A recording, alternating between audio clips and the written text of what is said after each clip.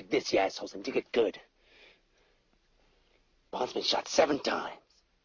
And he ain't dead. Does that mean anything to you, huh? Bonds ain't meant to die. The only thing that could kill Bonds is Bonds. Talking about killing?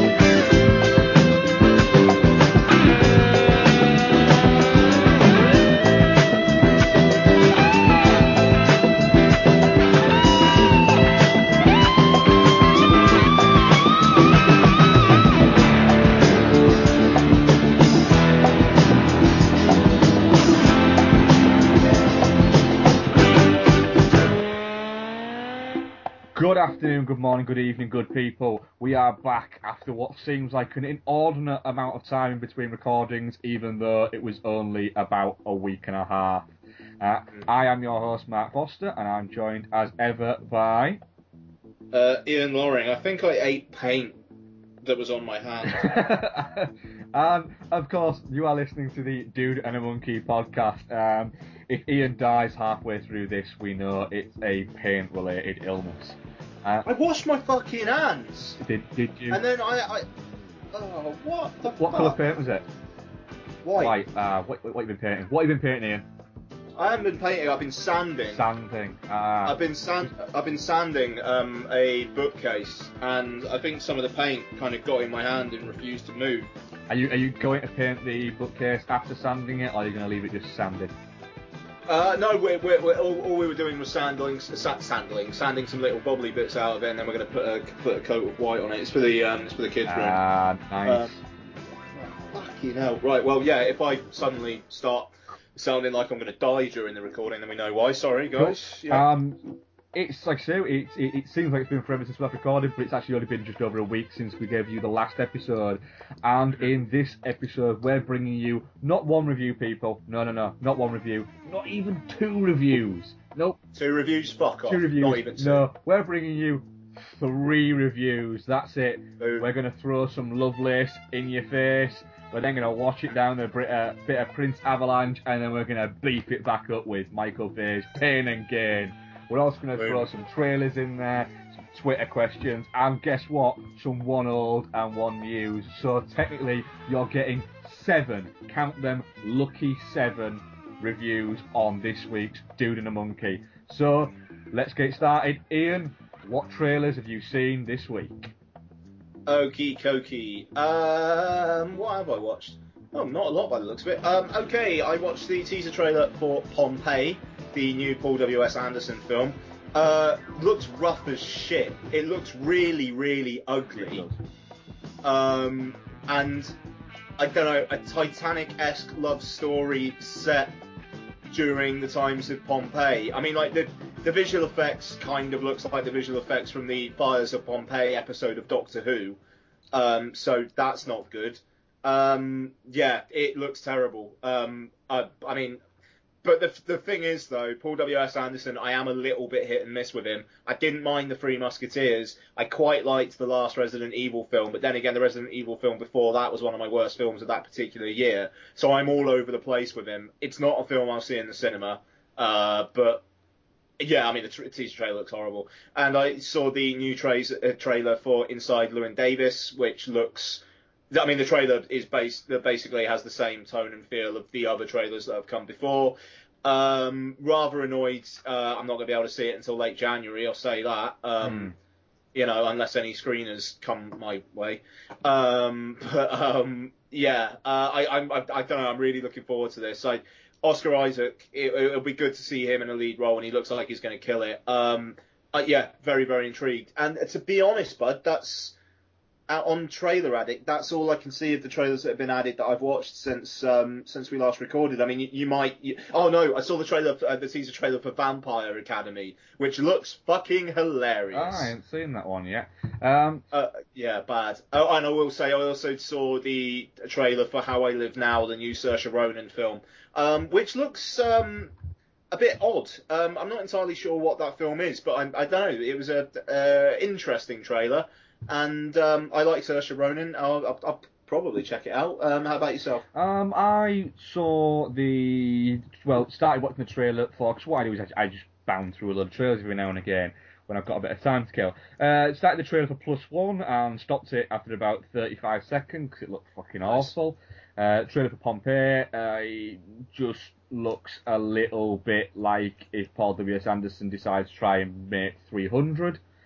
And so the trailer for Parkland, the upcoming JFK assassination one, and at the start of it, you know, from knowing vaguely what it was about and the cast, was a little bit sort of nonplussed by it.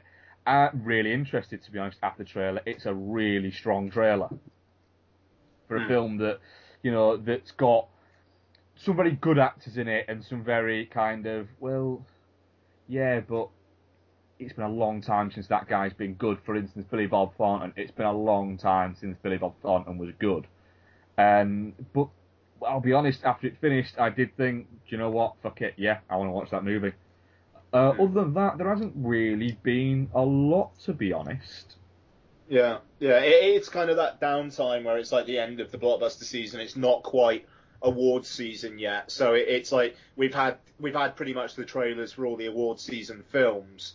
So, you know, what is there left? Certainly for films that are coming up this year. Yeah. What is there left? It will be, sort of in the next few months, it'll be multiple trailers for the award-baiting films as that builds up. And the winter blockbusters. And, yeah, the winter blockbusters, and also the start of the teasers for the early year films. Definitely. Right, so not a lot of trailers out, but then again, if there isn't a lot of trailers there's not a lot for us to discuss. So we'll dive straight into and get balls deep in our first review, which is Lovelace. Here is a little trailer from the film. To me, it's a movie, like any other movie, only it has so many better things in it. Like what? Like me. Have you slept with that guy yet? No! There are other things that you can do. I'd like to meet your folks. How's everything coming in there? Almost there, Ma! I think they dig me. She's beautiful, but it's not like the old days, you know, where you just point a camera at two people screwing and you call it art. I've never seen a porno before. I could teach you. Is she actually doing that? Yeah, right. You see that? That is art. Your girl is gonna be a star. The one, the only. Linda Lovelace. I don't have any skills. That's not what I heard. Action. Cut. Whoa, Harry, what's the matter? I'm really sorry. Did I do something wrong? No, sweetie, no. I think you can be a real star. The pornographic film Deep Throat has become one of the most popular and profitable blue movies of all time. This is a phenomenon. You're gonna be filthy rich. You get her doing what she's good at. I'm not doing any more porn. You're gonna do this. If I tell you to sit, stay, screw, you'll do it. What did you do to make him angry? I guess I didn't do what he wanted me to. Bitch! Linda!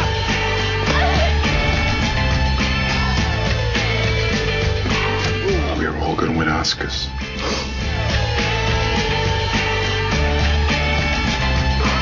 I learned how to enjoy sex, and I feel free. Coming back to me, yeah.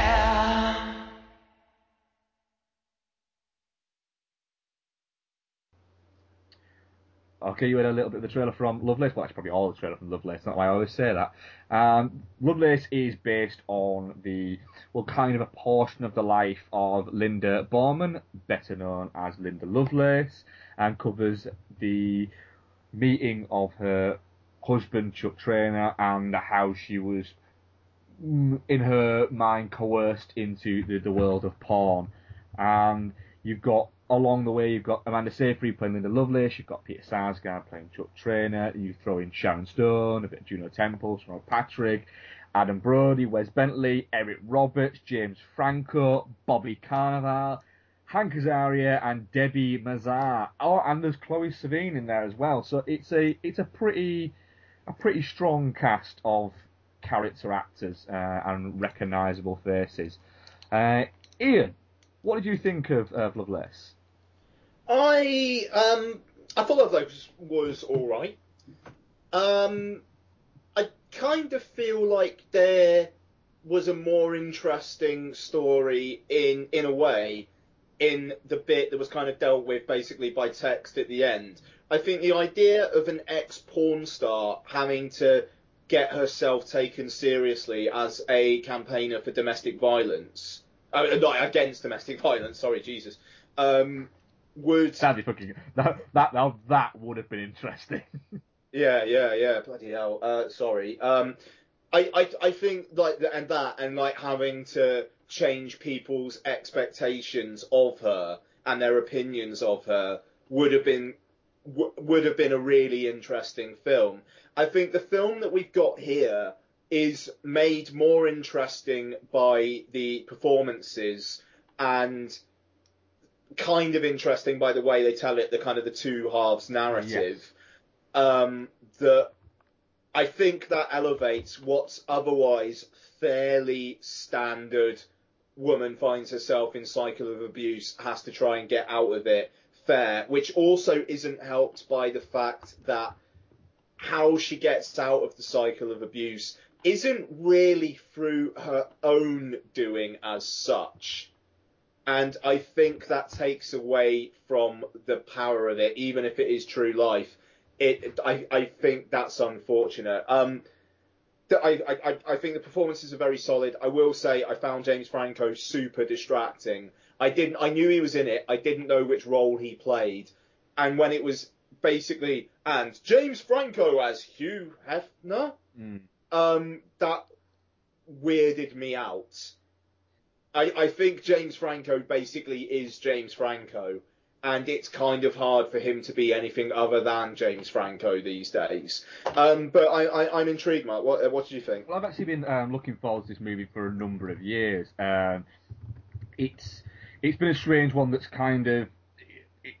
It's been a movie that's kind of split into two movies because the original movie was going to star Lindsay Lohan. Now that's apparently was then going to be another movie, and you're going to have two Linda Lovelace or Linda Borman biopics running side by side. It seems that the Lohan one is gone, and that's not going to happen, thank God, because let's be honest, had this film had Lindsay Lohan in that role, it would have been just an absolute car crash of horribleness that we hope we never have to see. So I went to see a word of mouth screening, and because of bad buses arrived very late and ended up the only place I could sit that wasn't taken up was right in front of the screen. So I had that weird sensation of having to look up at the screen rather than across the screen, which actually was great because I had loads of legroom. But the film that I was expecting is pretty much the film I got, to be honest. It covers... It sort of drops us very early in and covers a little bit of the start, but very much focuses on, right, this is the point where she meets Chuck Traynor. And I had an idea that the film was going to focus mainly on that and was going to kind of cover what happened afterwards as more of a drop at the end and just a look. This is what happened here. I remember reading that the writers said that the reason why they did it that way is they said that there was not enough, and they'd have had to pad out too much after the Chuck Trainer bits to make it that they've had to go, and 10 years later this happened, and 5 years later this happened. So I think that kind of explains that, and it's similar to, in a way, Walk the Line did a very similar thing, where it takes you up to a point and then it goes, stop. And it basically just said, look, this person had a lot more going on in their life, but we're only going to cover this bit. And it's almost like they're saying, we're going to cover the Linda Lovelace years, not the Linda Borman years. Somebody else, if they want, can go and do that. We just want to cover this bit. I think that's fair enough, but I think I don't know. I suppose maybe it wouldn't be a film that would get greenlit as easily if it was about her trying to change expectations, except what I was saying earlier on. I think but it's just that the material that's there, it's very, very standard stuff. Like, yeah. Yeah, I mean, it is, yeah. This is a by the numbers biopic, to be honest. Which is quite strange because the Rob Epstein and Jeffrey Friedman and the directors, their story, Howl, which is also kind of a biopic, is done in a very sort of different way, and it worked very well. I thoroughly enjoyed that movie, which also had James Franco in it. But I think the standout from this film, I completely agree with you, Ian, is Amanda Seyfried is very, very good. She's really, really solid. I'm doing a lot with not an awful lot on the page. Yes, I don't think. There isn't. There's very much she's the main character and the title character, and she is the main focus of the film. But a lot of it is very subtle nuances, and she manages to carry that over very well. And I think when you look back over Amanda Seyfried's career, it seems she's very good at picking her roles. She peppers sort of things like Mamma Mia and Dear John with stuff like this, and Alpha Dog and the Jennifer's Body, the stuff that she seems to find more interesting, stuff like Chloe and stuff like that. And it's refreshing that you've actually got a leading lady who can really cut it as an actress as well. Because often what you can find is that these roles end up going to people like Lindsay Lohan, who is doing it to just desperately shed that last bit of Disney-flavoured aroma from them. But yeah. I think that's fair. I mean, she's very much trying to do more adult roles, but I think it's a good idea for her to do stuff like this rather than stuff like Gone. Yeah, which was hilarious. Yeah, I mean, the idea was let's see if she can sell a movie on her own, and it proved that she probably can't. I think she probably could, just not that movie. Yes, because it was a terrible movie. So I think this is definitely a performance-based film, and I very much like the fact that, I remember we are all spoilers all the time. I think the most interesting point in it is the bit where, because it's kind of leading up, and you are kind of watching it thinking, because I think a lot of people know a little bit about the story of Deep Throat. You're kind of thinking, well, this is playing it to be quite nicey at the moment, and it's almost like a American Dream comedy to that point, and then all of a sudden it takes a turn, and at that point when it then takes you back, that's when it kind of flicks and you think, oh, it's going to show you're going to get to see it's going to treat it as like the two sides of the coin really here. That's quite interesting. I thought that worked very, very well, and the fact that they focused a lot more on the Linda Borman side of the coin rather than the Linda Lovelace side of the coin worked well. It's very, very Boogie Nights in that, where it's like it's the party, and then you've got William H. Macy who shoots his wife. Boom, the 1980s. Yeah, very much so. I mean, the great moment where Chuck Traynor is at Hank Azaria and Bobby Cannavale's at the casting bit, and Bobby Cannavale's giving her the money and saying, "Just go and get some coffees," and then he goes up and says, "We can't use her," and Sarsgaard's just saying, "No, just watch this, And Bobby Cannavale's explaining to him why he can't, and you just see Hank Azaria in the corner just sort of pointing and going, "What are you watching this?" And then he turns around and watches it, and that it's funny and it's amusing. And then you've got the introduction of Franco as Hugh Hefner, which I completely agree. It's funny, yes, it's very funny that James Franco is playing Hugh Hefner, and he does play it like that. But it's almost Saturday Night Live sketch kind of Franco. Yes, yeah. Than it is actual, and it's kind of like it. I know that the tone of it is supposed to be towards that level of almost, but I think to go that far felt a little bit too much like making light of the veneer that was what was actually going on. It would be like if Will Ferrell turned up in Boogie Nights as a crazy porn producer. It'd be like if Will Ferrell turned up in Boogie Nights as Ron Burgundy. Yeah, that's fair. Just to like do a report on the blossoming career of Mark Wahlberg or something like that. Yeah, it felt a little bit clang.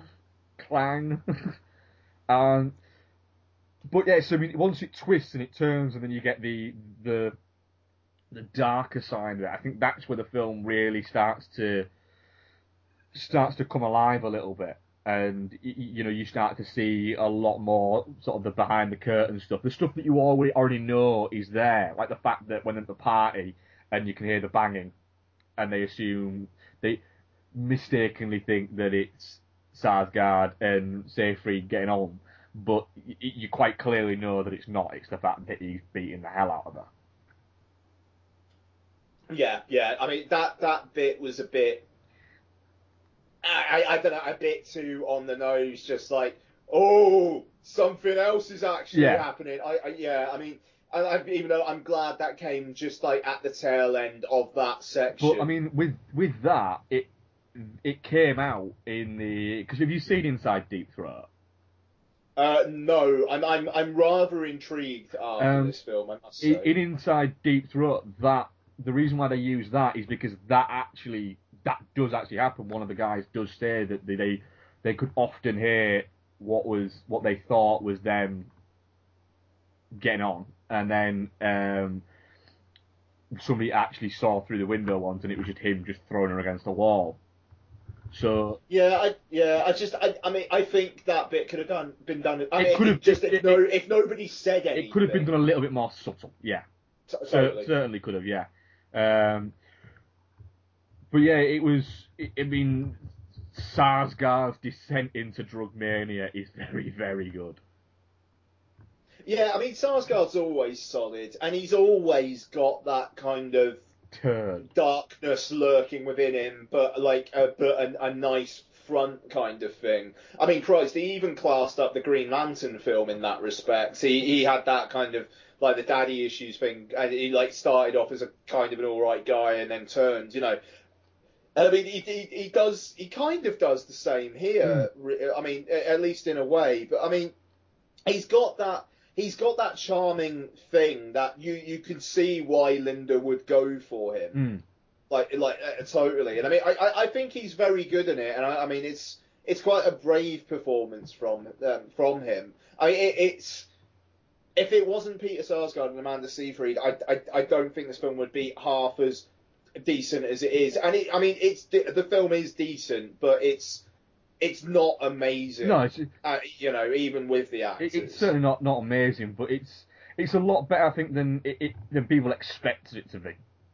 I think people expected it to be, like you say, like I've said, it's a very by the numbers biopic. It ticks off the certain beats across the board, but it's elevated, I think, by that twist that it has in narrative, and as well by the fact, I mean, you've also got some very good side performances. Bobby Cannavale is very good. Hank Azaria's very good. Sharon Stone, Rob Patrick are both great. The scene with Rob Patrick where he's talking to Amanda Seyfried on the phone is a very, very good scene. Even though I've got to say, that bit where he was just like, I had to walk out. It was just like, well, I fucking hope you had to walk out. It was a very strange thing, but it does answer that question of the thing of do parents watch the films of their porn star young? Because I mean, you've got a very famous of Jenna Jameson's father. He's very vocal about the fact that he watched his daughter's films, which is really weird. I mean, it's the same as Dario Argento, like, beautifully killing Asia Argento in every single fucking film of his, isn't it? I mean, it's, I don't know, that's another topic for another day. Blimey, Charlie. But yeah, I thought Robert Patrick was very good. I mean, I thought Sharon Stone was very good as well. Her, that scene that she has with, the phone call with her there as well, you know, I like the way that it's her character. She obviously hates her daughter, but and I mean the way she is using societal expectations against her.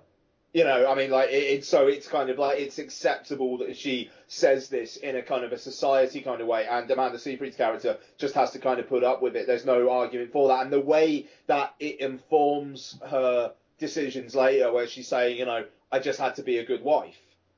You know, like her mother's forming this thing that it's just like she has to go along with it.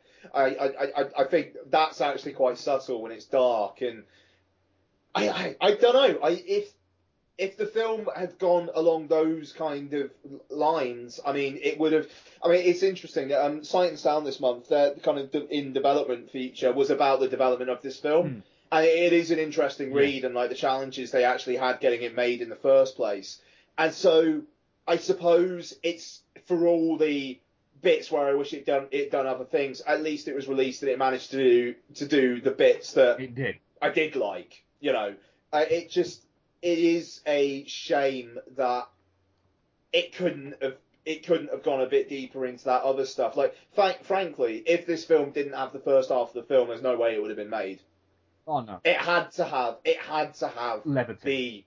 the fun, light, frothy stuff to get an audience, despite the fact that this film is using that as a kind of subversive way of saying, well, this is what you expect to happen. I don't know. It's an odds thing between marketing and what the intentions of the film are. But I mean, that's the nature of the marketing beast, I suppose. Yeah, I mean, it's a very interesting point. I mean, the fact that I watched it in a word of mouth screening, and like I said, the screen that I saw it in was full, and I think a lot of those people with these word of mouth screenings is you do get a lot of people going because it's a chance to go to the cinema for free. And the fact that they're often made up of different ways to get the tickets. I was sent it by a PR company. But it was also made up of, I could have gone by the PR company. I also had an offer of tickets from, is it First Screenings, is it? Show Film First. Yeah. Or I could have got my members card for Pitch House Cinemas. Yeah. So that was like 3 ways that people could have gone. And I sort of walked in and thought, there's a lot of people here who I wouldn't have expected to have seen here, we'll say. And there was a lot of laughing in the first sort of 30, 40 minutes. And then I was curious, because I was sat right at the front, I didn't have that thing, because I thought, I have a feeling there's going to be a few walkouts during this. If it gets nasty, which it should get nasty, really, for the film it is, I have a feeling there'll be a few walkouts. And I didn't get to see if there were any walkouts, but then when the film finished and I stood up and turned around, it wasn't as full as it was, we'll say. Yeah, sure, that makes sense. I mean, do you have much else to say on Lovelace? No, to be honest, no. I mean, the performances are good. I don't know. I wish it was a bit better. Or it went down some different avenues, But it's fine. I mean, it's definitely worth a watch. And I mean, it's only about 90 minutes long, so it doesn't outstay its welcome. I don't think it's fairly stock stuff. So are you at shit or not shit? Oh, definitely not shit. Sorry, yeah, definitely not shit. I'm definitely not shit. I think I liked it a bit more than you, but I think part of that was because I was just looking forward to this film actually arriving, because the whole Linda Lovelace portion of Linda Borman's life I've always found sort of quite fascinating. The fact that she's one of the most famous porn stars of all time, and she was never really a porn star. She made a couple of movies that became very famous, I suppose is the best word to use, and infamous, I'd say. And again, I wish they could have gone further, but I don't know. I think there would have had to have been too many compromises made along the way, probably. Yeah. I think that's totally bang on. Cool. I mean, like Kermode was saying, he felt like it was like the authorized story of it, and I definitely think there's an element of that there. Yeah, I can completely see that. I've not actually heard Kermode's thoughts. I was quite interested because he's got quite a long-standing interest in the life of Linda Borman, and I think he's had some quite defamatory things to say about Chuck Schrader. I think he actually met him during the making of some documentary or something like that. He talks about that on the podcast this week as well. He thinks he was the last person to interview Chuck Schrader before he died, and he just found him a reprehensible son of a bitch. Yeah, I mean that's pretty much what everybody says. I mean the amazing thing is Chuck Schrader went on to marry Marilyn Chambers. Oh, Marilyn Chambers, after being with Linda Borman, which is again very strange because she was apparently quite an intelligent woman. Well, obviously is apparently still an intelligent woman. Oh no, she's not. She's dead actually, isn't she? She is dead. I didn't miss that so nonchalantly. And on that note, blimey, Charlie, we can play some promos for other podcasts that we like and endorse. Right, that was some familiar. Hi, I'm Sarah from GorePress.com, and along with my co-host Phil, we present the GorePress Gorecast. But Sarah, what is the GorePress Gorecast? Well, Phil, I'm glad you asked. It's a weekly show in which we review horror movies, discuss our love for the genre, and generally just blunder through, showcasing our startling ineptitude at podcasting. Hello, and welcome to another Oh, for fuck's sake, no, that is not helping! That sounds ridiculously professional. That can't be all we do, can it? It certainly isn't. We also try and talk a little bit about what we've watched recently, and selflessly plumb the depths of B-movie hell so we can inform you, our loyal listeners, about what to watch and what to avoid. Well, that just sounds dandy. Where could I find such a podcast? Well, Phil, you can subscribe to us by searching for the new GorePress Gorecast in iTunes, or you can find us at GorePress.com.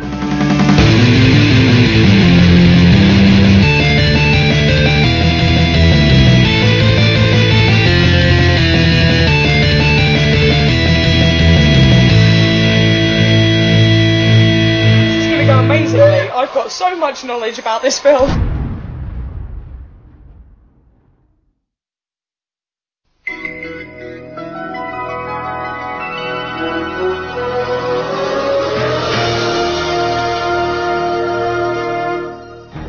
It was a childhood corrupted by endless hours of VHS rentals.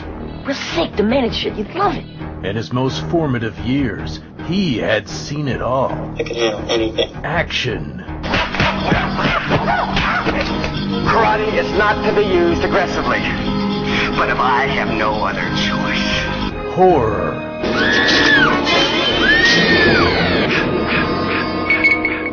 And romance. Now, he's decided it's time to go back. For just one more adventure. Humans are such easy prey. Noel Meller presents... You're the problem, you little shit! The Adventures in VHS Podcast. Join me, Noel Meller, as each month I take an in-depth look at one movie from my collection of ex-rental 80s VHS classics and speak to one or two of the people involved with making them about what the format means to them. The Adventures in VHS Podcast. Thank you. Have a nice day. Download today from iTunes by searching for Adventures in VHS or visit adventuresinvhs.com. Are you tired of film podcasts where the hosts exist in a constant, blissful state of agreement? I mean, the main characters are two of the dullest main characters I have ever encountered in any film. Well, you're in luck. Let me introduce you to Chinstroker and Punter. One is an ex-film student with a penchant for David Lynch and art cinema. The other is a man on the street. Listen in perplexed and horrified terror as we tear apart one film a week. Just really It's not visually striking. No. Just getting confirmation. It's just that's the third time though. I mean, is this on? You can find us at chinstrokerversuspunter.podomatic.com. So come and share the victory. If you could fuck any man in film, who would it be and why? My answer is Lance Henriksen. Oh! He wouldn't tell. He looks like somebody. He looks like somebody who can keep a secret. Voices that you might know and hopefully will listen to. Apologies if anyone from Mallory and Chambers' family is listening. I very much doubt you are. I didn't mean to belittle your family member's death. Ian, do you want to fire a one old or one new at me? Oh, you disgusting son of a bitch. I'm a horrible person, aren't I? Do you know what? I'm so bad. I'm going to jack off to Linda Lovelace getting beaten when the DVD comes out. That's how much of a twat I am. I'm not really, that was a joke. Sort of. Oh dear. I'm going to shut now and let you talk. Okay, I'll do my one new. To be honest, I was thinking of doing Two Guns, but I know Jordan saw it yesterday, so we'll probably talk about that a bit on 35mm Heroes, so to avoid repetition as much as anything else. I'll talk about Clear History, which is the new film from Greg Mottola, director of Adventureland and Paul. And it's an HBO Films film, starring Larry David, as well as John Hamm, Kate Hudson, Michael Keaton, Bill Hader, Eva Mendes, lots of people, Danny McBride, it's a good, solid, quite large cast actually. Story is, Larry David plays a marketing executive, who basically has to change his identity when he sells his shares in a up-and-coming electric car company, because of a disagreement with the boss, played by John Hamm, over the name of the car, and basically loses out on $1 billion. So he changes his identity because he's ashamed and embarrassed. 9 years later, he's living in Martha's Vineyard, where, to his horror, he's changed his identity completely, shaved off his hair, and he starts the film with a long hair and beard, and he basically becomes Larry David in Curb Your Enthusiasm. John Hamm's character, along with his wife, played by Kate Hudson, move to the area, and he doesn't recognise Larry David's character, and Larry David's character decides to get revenge on him for all his perceived slights by plotting to blow up his house. Clear History, yeah. It's basically Curb Your Enthusiasm. Is that in a good way or a bad way? I mean, it's good because Curb Your Enthusiasm's a good show, but it's bad because it's not a film. It basically, HBO films, Behind the Candelabra was a recent one, and the Al Pacino films, Phil Spector, one as well. Yeah, the biopic of Jack Kevorkian. You don't know Jack? I think it was called. Is it Jack Kevorkian? I believe it might. Yeah, It was, yeah, I think it was. And so I mean, like they do kind of like they're a big deal these days. This. I mean, the only reason why I heard about it was because they reviewed it on Film Junk last week, and I'm basically saying what they said actually. It's fine and it is funny. I mean, it is very, very funny in spots, but I don't know.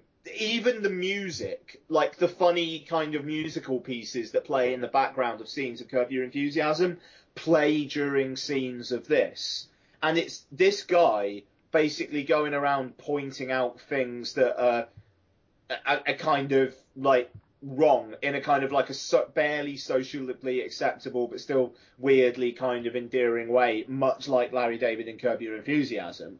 I mean, there's not a lot to really say about it. I mean, like the supporting cast are very funny. Michael Keaton's got some good facial hair and he does a good voice, and Bill Hader's his mate, and they have some good interactions going on. Danny McBride is basically Danny McBride, but he has good chemistry with Larry David. And I mean, there is solid, funny stuff in here. There's more than enough laughs for 100 minutes, more than enough. But I mean, Christ, if this, I was complaining about Alpha Papa not being cinematic enough. If this was ever on a cinema screen, I'd walk out after 20 minutes and say, I want my money back.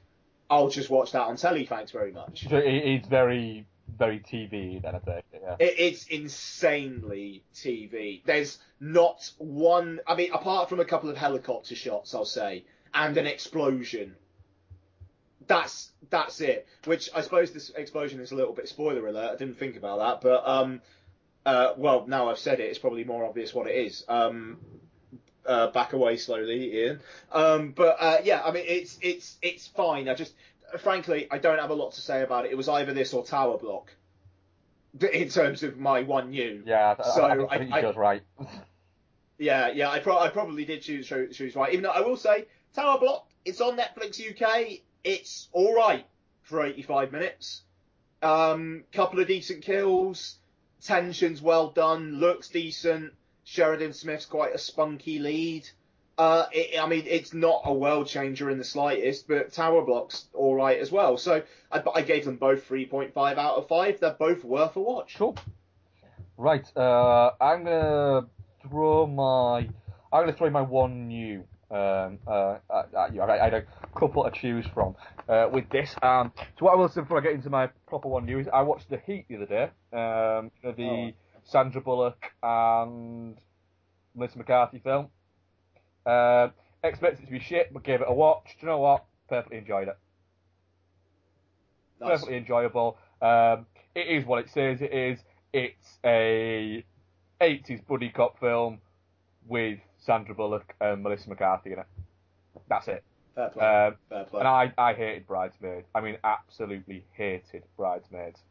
So I thoroughly expected to just dislike this, but I wanted to see if it was as bad as I thought it was going to be. And luckily, it wasn't. Perfectly enjoyed it. So it's not a hearty recommend, but if you're a bit apprehensive about seeing it, just watch it, because it is funny enough and sweet enough and 80s action buddy cop enough to make it worthwhile.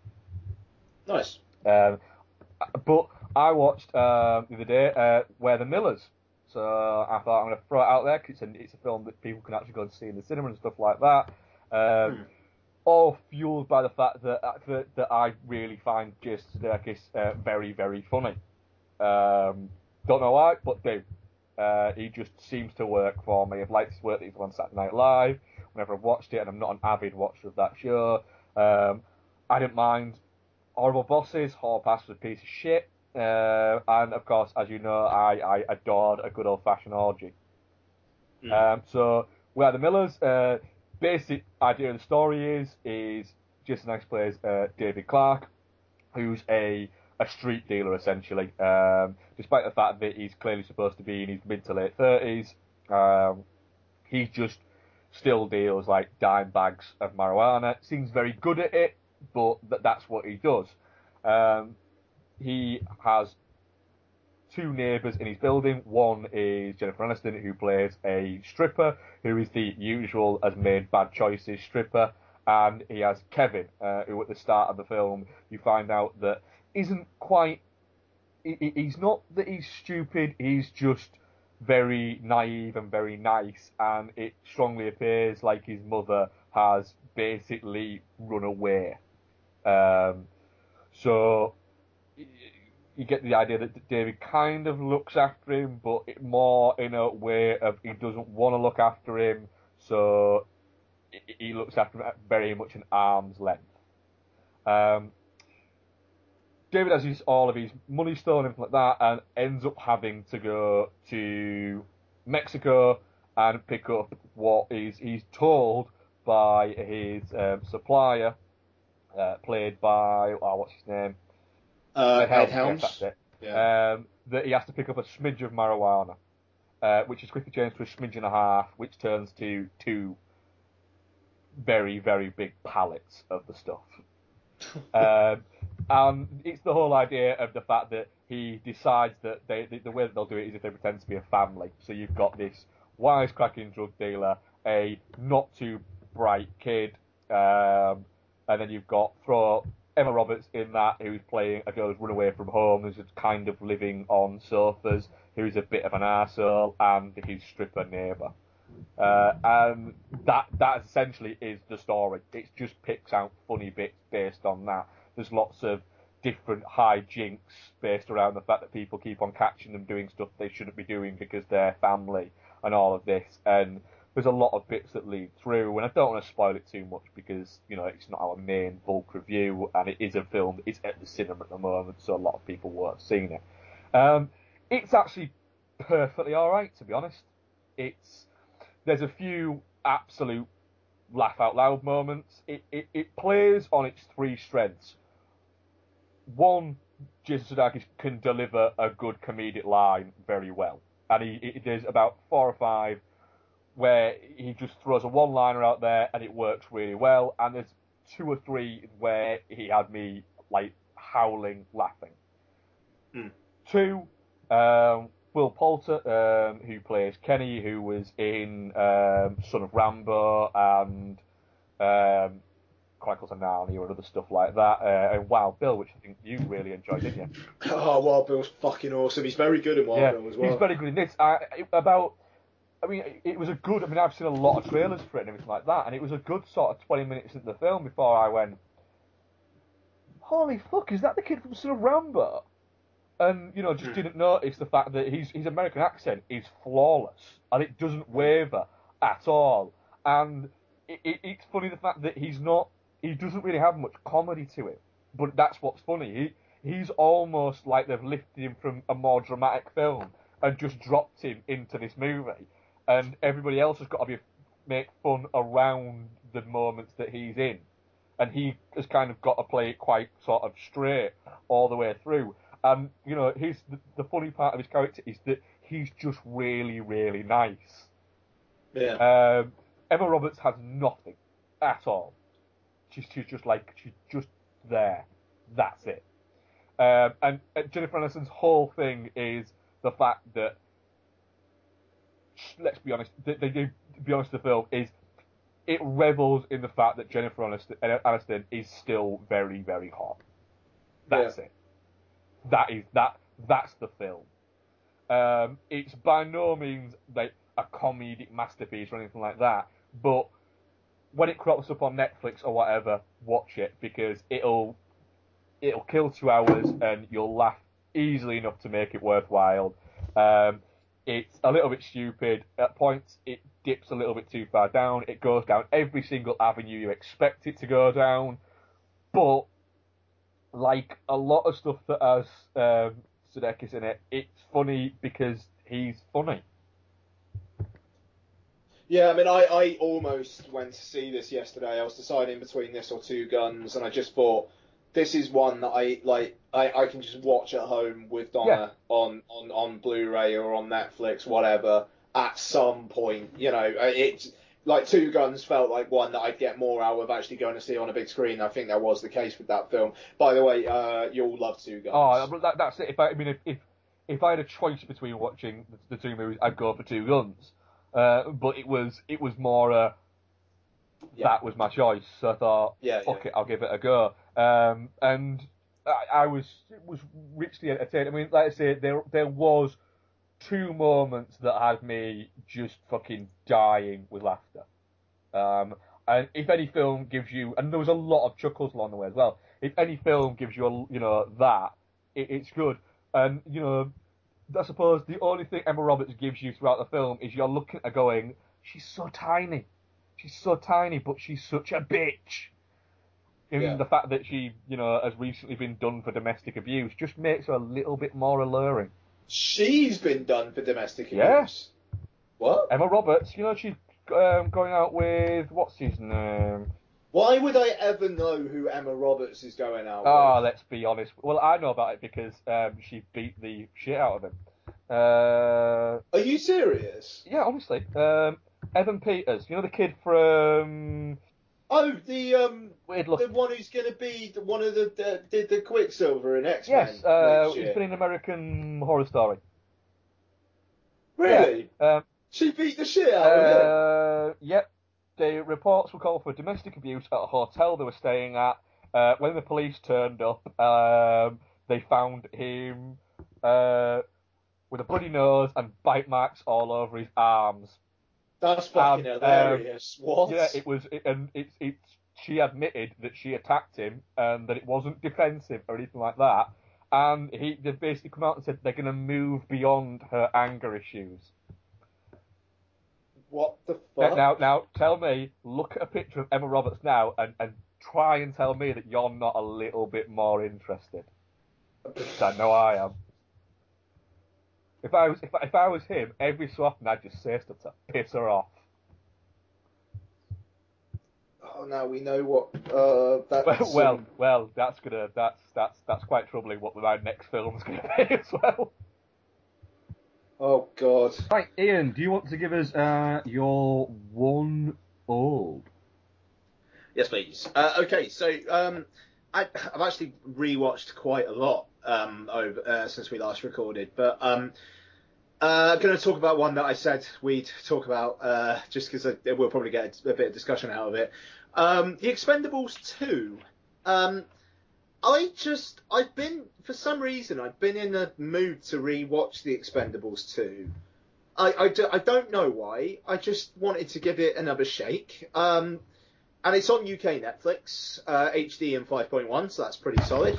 It's in Super HD! It is in Super HD, which is amazing. Pardon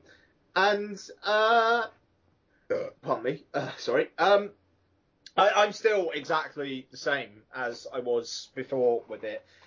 The Expendables 2 is a film that just suffers from trying to have its cake and eat it. Stallone knows that basically all we want to see is a bunch of stuff blow up and people give one-liners. But he can't help himself trying to have some more serious, weighty, in the most air quotes you could ever put that kind of stuff. So, the first 20-25 minutes are fantastic.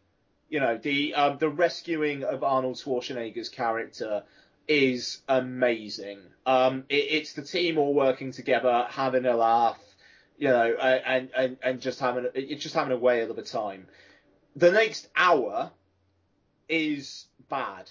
It's just straight up bad. It's, a spoiler alert for Expendables 2. Liam Hemsworth's character gets killed off, and they seek revenge. And, it's Sylvester Stallone saying, he was the one who was to die when he was the one who had the most to live for. We all deserve to die, he didn't. It just... I don't need this maudlin shit. I also don't need the city of the women who can't shoot straight. But that entire bit is...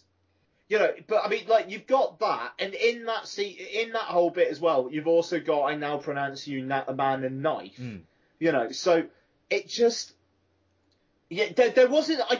I mean, the thing is, the first Expendables kind of had this kind of stuff as well, where it was like about the country freeing itself, and you know, the dictator guy and Eric Roberts having their disagreements. I really, really hope with Expendables 3, like, apparently, have you heard what the plot of Expendables 3 is? I've not heard the plot. No, to be honest, I've not. I'm perfectly open to hearing what the plot is, but I've missed it. I've been incredibly busy the past couple of weeks to read anything, to be honest. Yeah. So basically, Mel Gibson plays a character who formed the Expendables with Sylvester Stallone's character, and went off the rails. Already looking at it.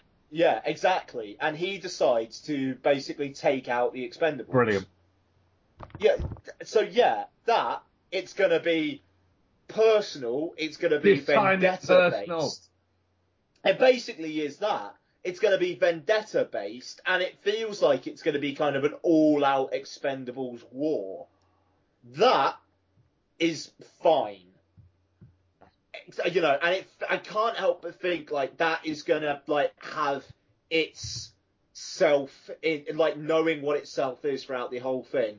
Expendables 2 is a film that has the city of the women who can't shoot straight, and Jean-Claude Van Damme playing a character called Jean Villan. And he was originally going to be in the sequel, wasn't he? In 3, playing Claude Villan.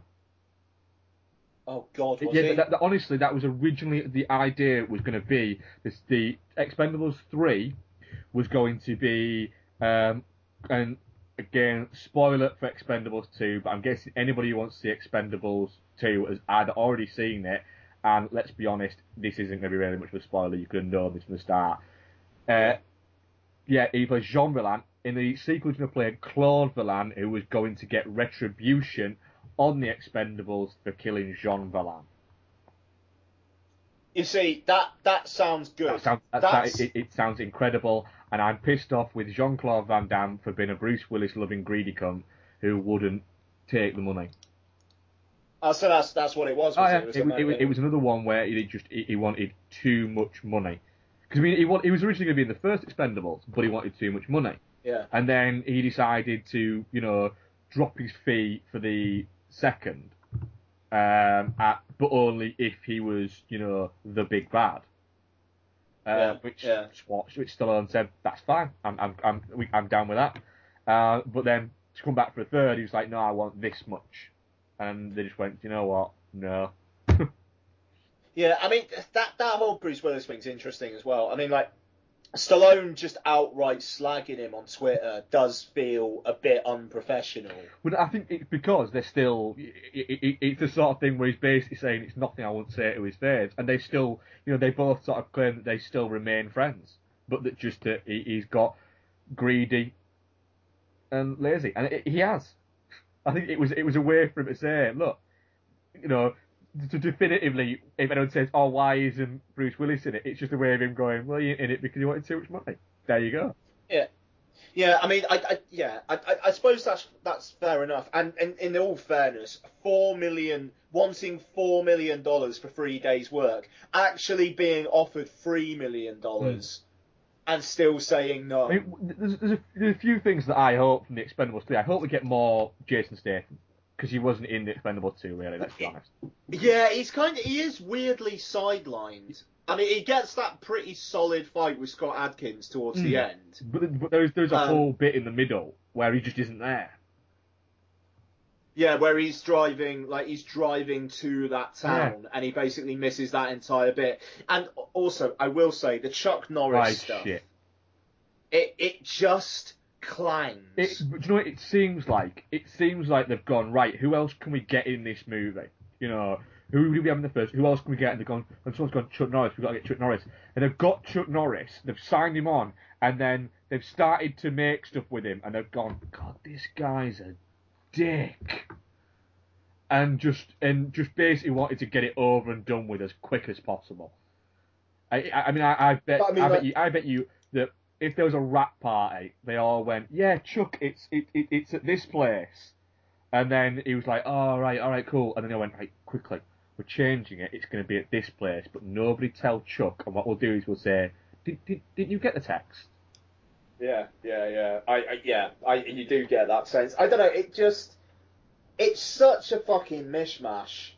It really. I mean, it's bad. It's just bad. But it's really entertaining at points. But the last 25 minutes are great. You know, that whole airport bit is fantastic. I mean, like, just the image of Stallone, Willis, and Schwarzenegger shooting through that glass. Oh my god, it's so good. And the smart car bit is really fun. Pardon me. I mean, I love Terry Crews' gun.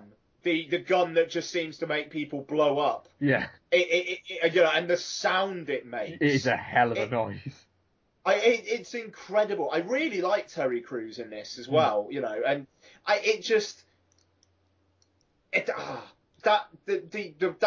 the village of the women who can't shoot straight, and that fake village, and the love interest, that whole bit about, like, they're talking about what food they want, and she just goes, well, I could always go for a bit of Italian, and just, what the fuck?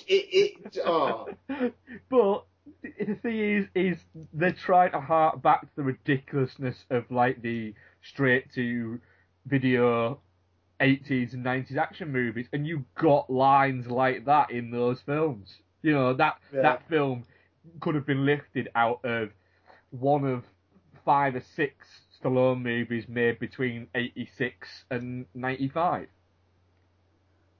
Yeah.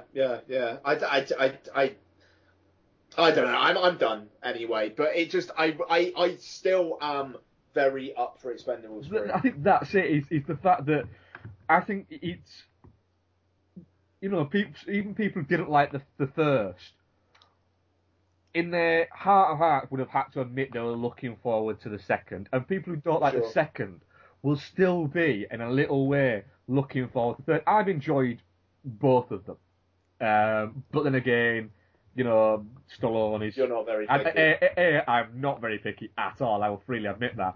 And Stallone is one of my Hollywood heroes. So, you know, these films are going to have to really, really fucking suck for me to not like them. So, I'm really looking forward to number 3, you know, where you've got people like, you know, Mel Gibson's an arsehole, so I'm looking forward to Sylvester Stallone beating the shit out of Mel Gibson. And, you know, I hope that we've got Wesley Snipes in there as well, and I'm hoping that you get a little bit more Statham and a little bit more Jet Li, but I doubt we will, because he, you know, let's be honest, he looks like he maybe isn't as bouncy as he used to be, we'll say. Or maybe he's more bouncy in a different way. Yeah. In kind of casting action kind of movie news, did you see the latest Fast 7 news? The bloke from the Raid? No, Tony Jaa. Oh no, sorry, I just had that wrong. Yeah, Tony Jaa. Yeah, that's very interesting. Very interesting. Yeah, that could be pretty fucking good, actually. I'm actually quite looking forward to that. Yeah, no, absolutely. Cool. Right. Okay, let's have your controversial one then. I wouldn't say it's controversial. Right, after watching Passion the other week and being thoroughly underwhelmed, it kind of rekindled my interest in the erotic thriller genre. And you had a lot in the kind of late 80s, early 90s, mainly like the early 90s, of these erotic thrillers cropping up that were, a lot of them kind of were made to cash in on the success of films like Basic Instinct, for instance.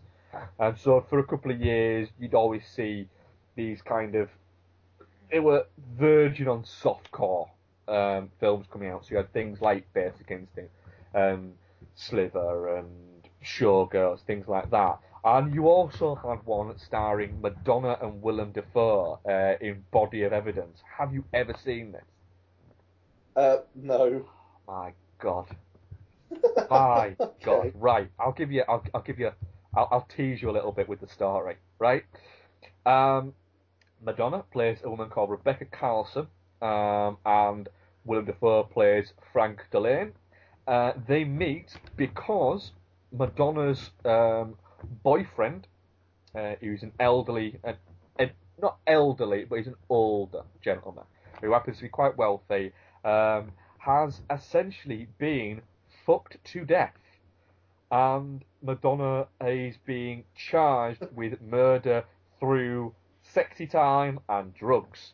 And Willem Dafoe plays her lawyer that she hires to defend her against these vicious accusations that she lured a man with a poor heart into bed and essentially fucked him to death with all of her kinky sex games.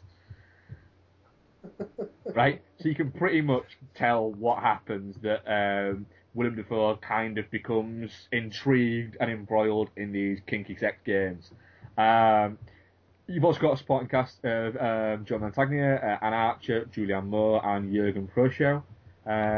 And essentially, that's the film. There's not a lot more. Is that Willem Dafoe has to kind of prove her innocence, while also the fact that he kind of thinks that she might be guilty, but he's still trying to prove that she's innocent because that's what he's employed to do, while also he becomes sexually involved with her because of his curiosity about all the S&M stuff that goes on. The film really, when you boil it all down to it, is an excuse to get Willem Dafoe to look horny and Madonna to get naked a lot, which happens a lot. So you have scenes with Madonna pouring candle wax on Willem Dafoe, and you have there's a lot of Madonna nudity. It's made by Uli Adel, which is quite strange because when you look through his CV, he did Last Exit to Brooklyn, a very good film. The Rasputin TV movie, a very good film. And he did the Baader Meinhof complex. Oh, blimey. I know, wow, right? okay. He also did The Little Vampire as well. With Jonathan Lipnicki. Lipnicki, yeah, the kid from Jerry Maguire. Which is a fucking strange one to throw in that. So it's a Dino De Laurentiis production as well, which somehow just makes it even more seedy, we'll say. It's brilliant. I haven't watched. I don't believe I haven't you. watched this film in years, but it is so ridiculous and so over the top and so, stuff like Dress to Kill and Body Double, the De Palma ones that I was talking about loving last week. This is that type of movie. It's overblown. It's ridiculous. Its plot makes very, very little sense. And its sex scenes go on way too long, and there's far too much of Madonna playing with herself, and it's so aching as a film. Yet I was watching it going, this film's terrible, but I'm enjoying it so fucking much, it's ridiculous. Okay. Frank Langella turns up at one point as well. Honestly, buddy, honestly, it is one of those where you watch it going, this is fucking terrible. And it's brilliant. It is so wonderfully knowing of itself in a way where you get the idea, like, the only person who knows how terrible this movie is the director. Everyone else that's in it thinks that it's magnificent. But for some reason, for me, it just works. The ridiculousness of it, and the overblown soundtrack, and the fact that it is so taking itself so seriously as well, and the fact that Madonna is trying so hard to be Sharon Stone. I don't think I'll be watching it, but you're missing out. It's not my bag. I'm sure I am. Yeah, you see, you're gonna get a lot of this because I'm back on the mid '90s, early '90s erotica thing. So it's in Basic Instinct next week. Oh God. Okay. Right, that was our one old, one new, and we're gonna get into our second main review, which is of David Gordon Green's Prince Avalanche. So here is a trailer for the film. Fucking body of evidence. You fucking love it, and you know you do. I've never seen it. I'm not gonna. You will. One day it'll crop up on Netflix, and you'll be a little bit drunk, and you'll go, fuck it, why not? And you'll watch it, and then the next day you'll tweet me and go, you were right. You were so very right. Yeah, we'll see. It's so good that there's not even a Blu-ray.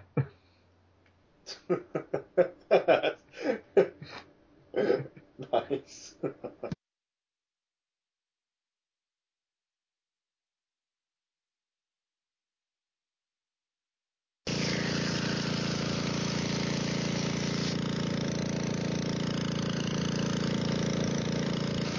Dear Madison, the weekend is coming and I'm thinking of spending some quiet time alone.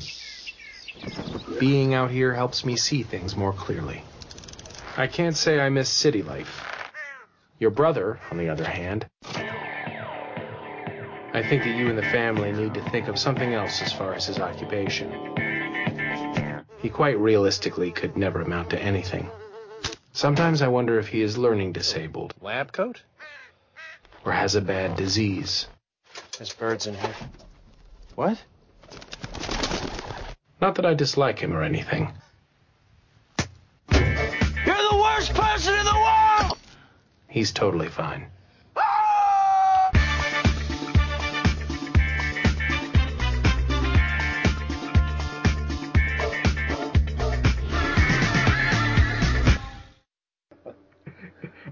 Right, so that was a trailer for Prince Avalanche there, which is the new David Gordon Green movie, made on the sly by David Gordon Green because he didn't want to publicise it because he wanted to go back to his independent roots of making kind of low-budget, more weighty films, and he wanted to go so back far to those roots that he cast Paul Rudd and Emile Hirsch in the lead roles.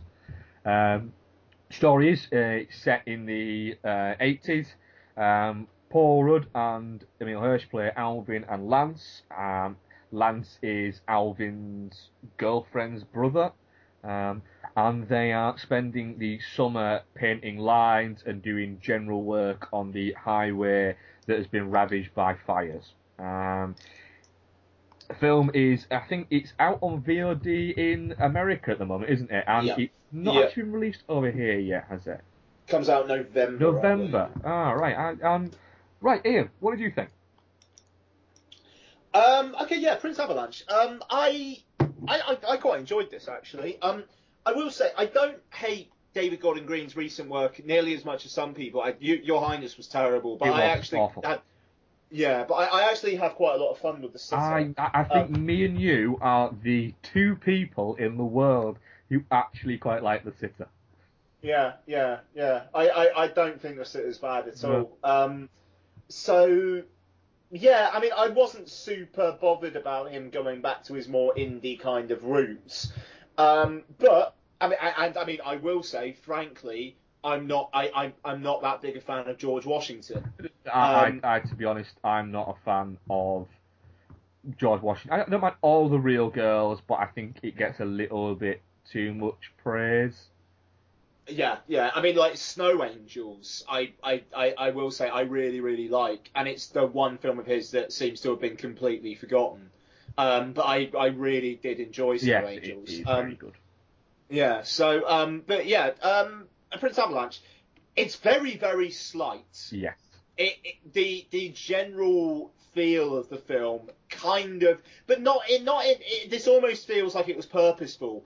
Does feel like it was kind of quickly shot and quickly put together and quickly edited and quietly released. It just it feels like this was some blowing off of steam, and in that way, I think that was intended, and I think because of that, I'm actually perfectly happy with it. Survives mainly because the relationship between Paul Rudd and Emile Hirsch is really interesting. You watch them. At least I watched them. I found them engaging throughout. But I mean, it also looks good. The Explosions in the Sky score is really good. it doesn't outstay its welcome. I enjoyed it. I mean, I'm almost 2 weeks removed, to be honest. So specifics might be a bit hard to come by, and especially when the film is so slight. But my general feeling of it was it was a good watch, and it's an easy recommend. I think it's a 94-minute advert for an Explosions in the Sky album. Okay. It has moments where it's good, and it's very good, but it's so stretched out to make a 90-minute movie that there was several points where I was watching it, just kind of going, could you do something, because you've not done out for like a good 15 minutes now. And it felt a little bit like there's nothing else to the story other than their relationship, really. But there are points where their attempts to have more that it then doesn't explore anymore. And it kind of, the bits with the lady. They were a little bit. I can see you're trying to do something here, but there's not enough here to suggest what you are doing. Yeah, I mean, it's like the fact that he quite clearly talked to this woman. It almost seems like they maybe had more, or they didn't know what they were doing with her, and so they ended up just doing nothing with her at all. I think it's very much led by the fact that Paul Rudd is quite a charismatic character, no matter which incarnation he decides to be taking on.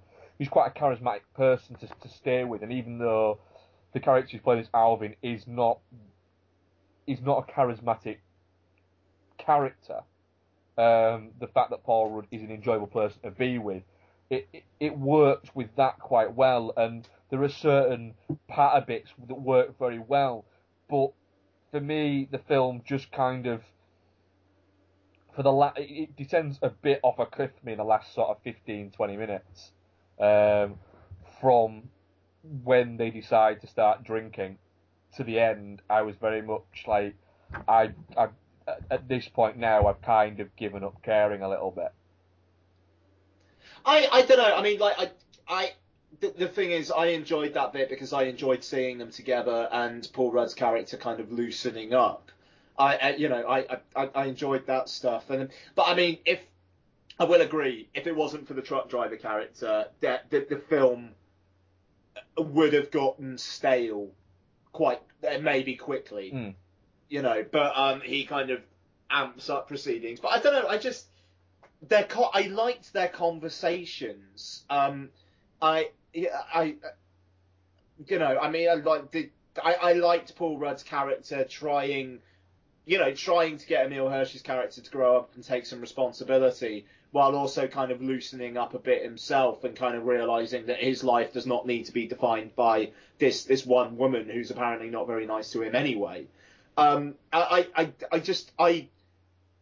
I got a lot out of that, and I thought that the surroundings were rather appropriate for the kind of conversations they were having. But I mean, I also thought that they were a bit sort of funny as well. I mean, frankly, the Emile Hirsch masturbation bit made me laugh. Oh God, you see, I'm 2 weeks out. This is going to be a really short review. To be honest, I mean, there's not a lot in the film itself really to talk, because not a lot really happens. It is essentially two guys discussing the same things over and over again. Well, I mean, I think there's a bit of development with that. I mean, like Hirsch's character kind of coming back from the weekend and kind of having like little updates, and and like the way that progresses. Then that does progress in the way that the revelation of what he says, but it just felt like a lot of their conversations were very, very similar to the one they'd had before.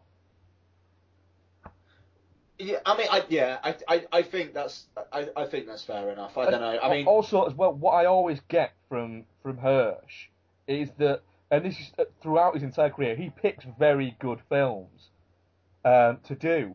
So it's strange, but I always get the feeling every film I ever see him in that he's just remembering and saying lines. I never get the feeling that he's actually the character that he is. It's just that he's got different hair, wearing different clothes, and he's just saying stuff that he's read on a page a little bit.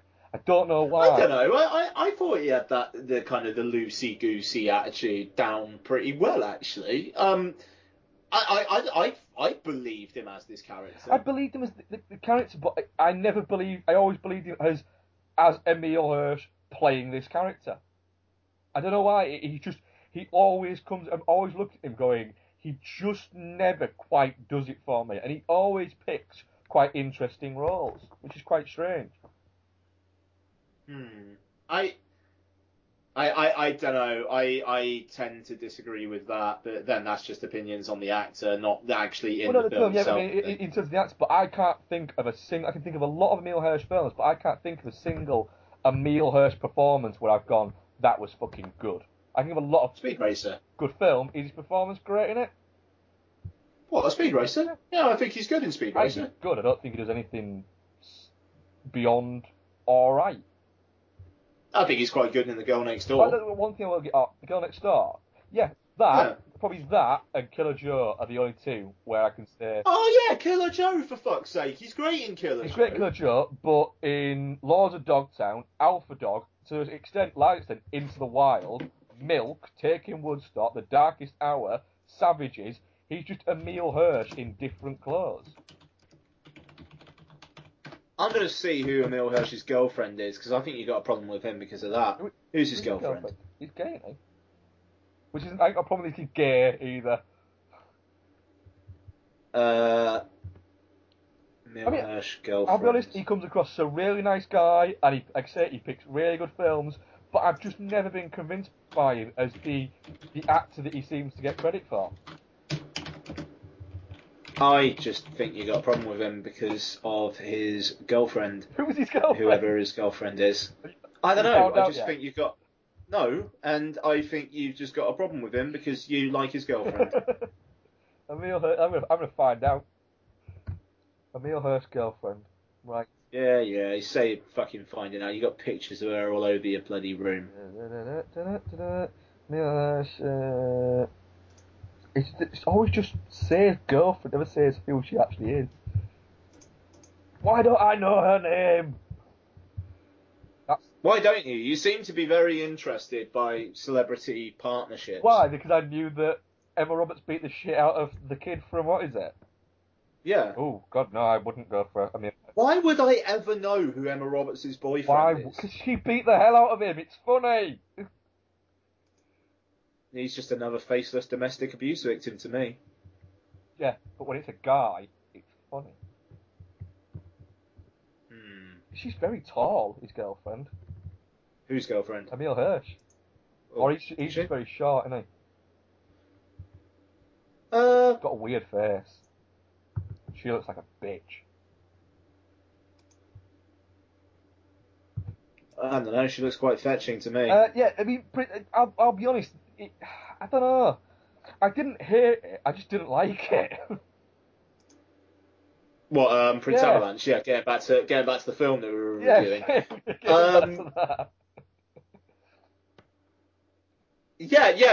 Fair enough. I got into the vibe of it, I think. And I think if you don't settle into that, you might well have a problem with it. I don't know. I liked it. I think hopefully I've adequately explained why. Yeah, I mean, I think a lot of people like it because it is quite breezy and it's quite airy, but I found it a little bit obvious and a little bit dull and a little bit at points. I don't know, like, if this didn't have Paul Rudd in it, would anyone give a shit? I think because it's David Gordon Green, they probably would. Yes, but alright, if David Gordon Green made this and he hadn't made the films that he'd made previously, would anyone give a shit?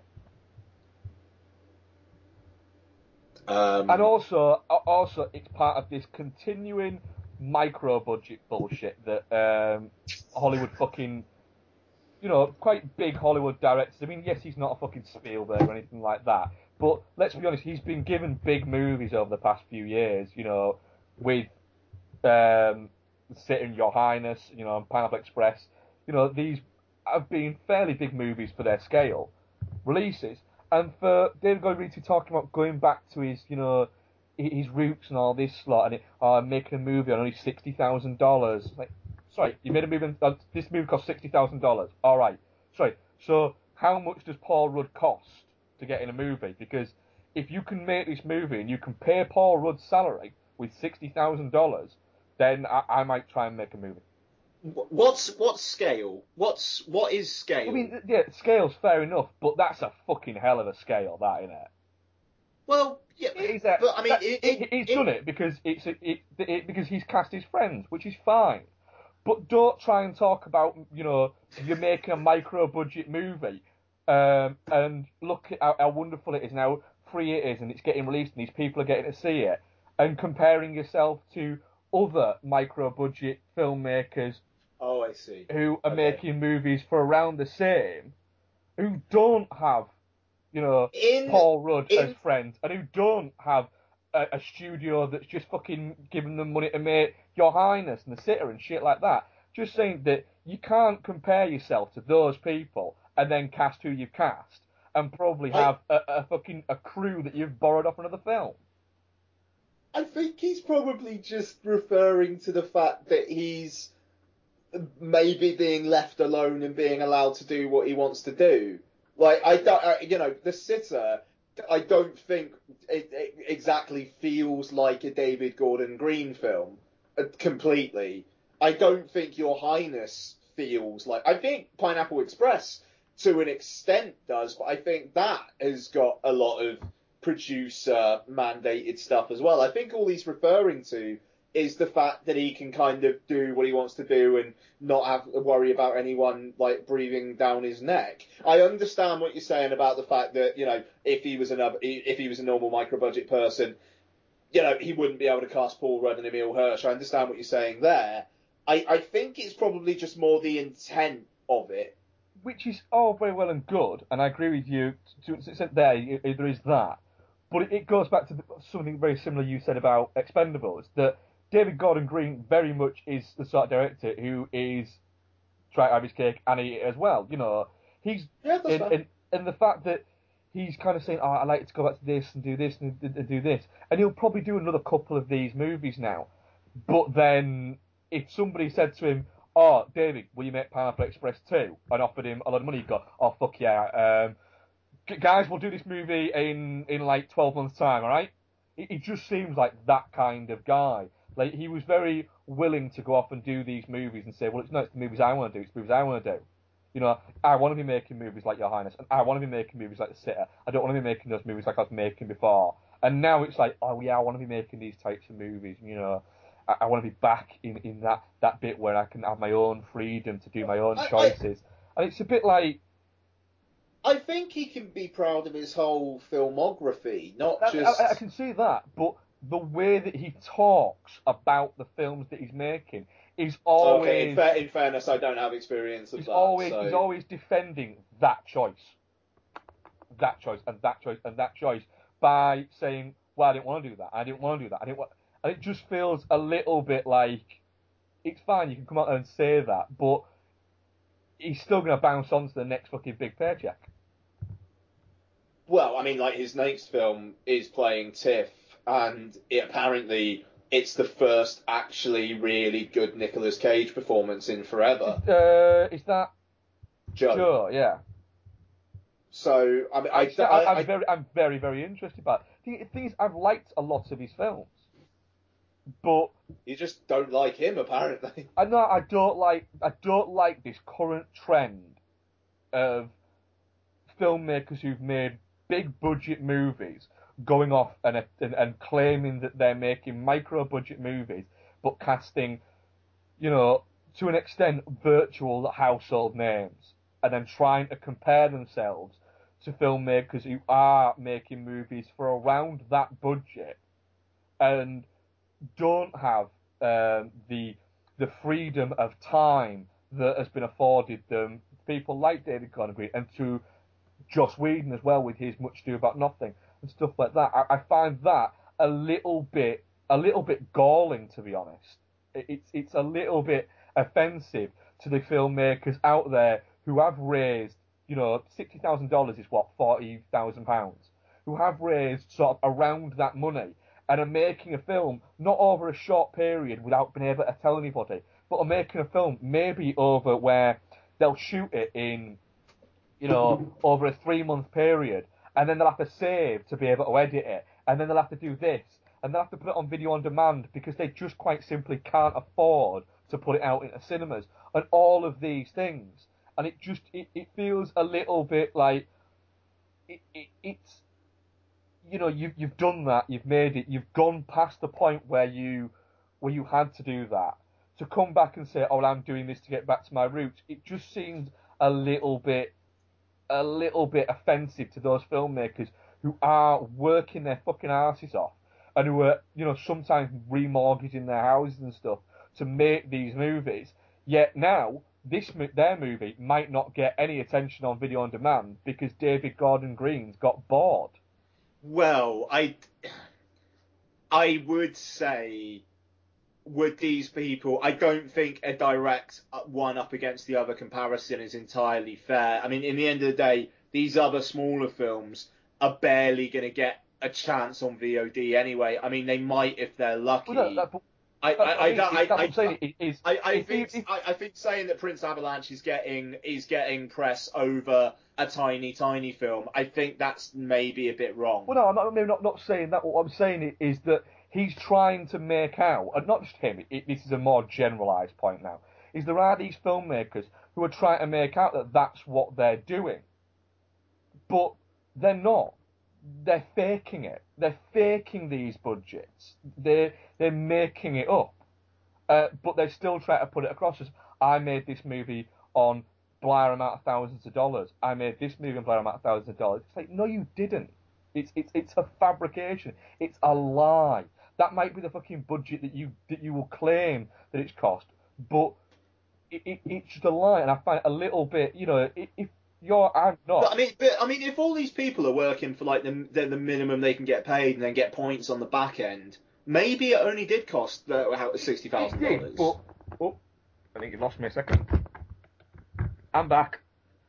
Okay. Maybe it did only officially cost $60,000, but that's because he hasn't had to pay his 2 lead actors.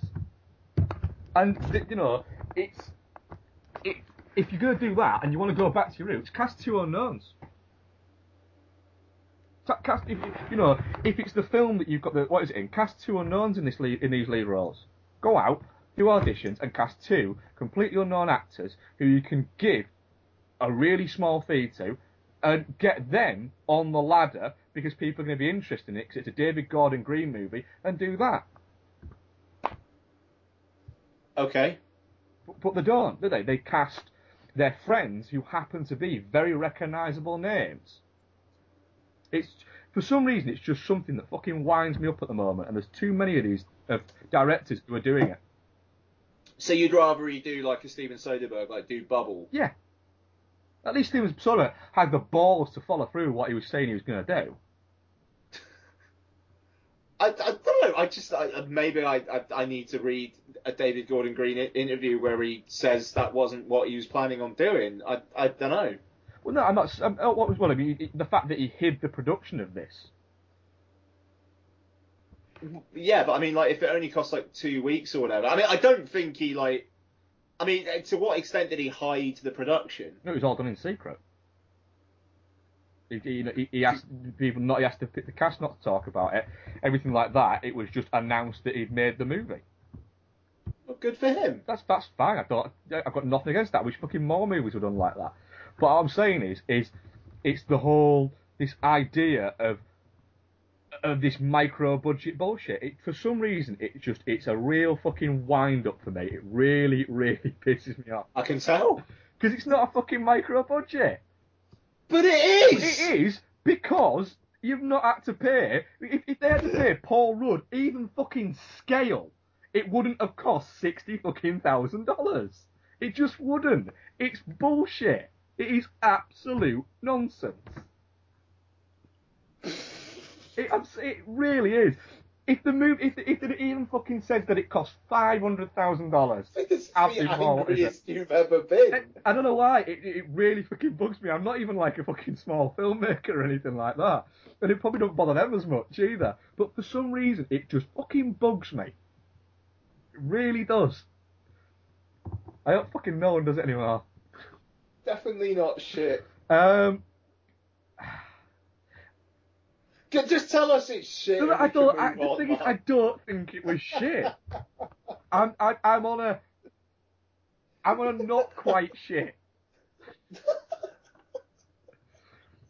Best thing about the film. Oh, why do you hate things so much? Best thing about the film, Paul Rudd's moustache was incredible. It was. But I didn't need to see Emil Hirsch in his pants. I did. Anyway, right. Oh, God. Going on to fucking Michael Bay's micro-budget fucking movie for him. Are we doing that before the Twitter questions? Oh, no, we'll do Twitter questions. We'll do Twitter questions next. So we're going to move just to calm you down a bit. Jesus Christ. I don't often get angry. Right. I'm pulling up the Twitter questions. Right. Tom at Very Cinematic. Which football manager should direct a film, and what kind of film should it be? Arsene Wenger. A cold, 4-hour-long, set in Greenland film about two fishermen trying to catch a fish, but they can't, and it becomes an existential crisis for the both of them. I reckon he could do a good one on the financial crisis.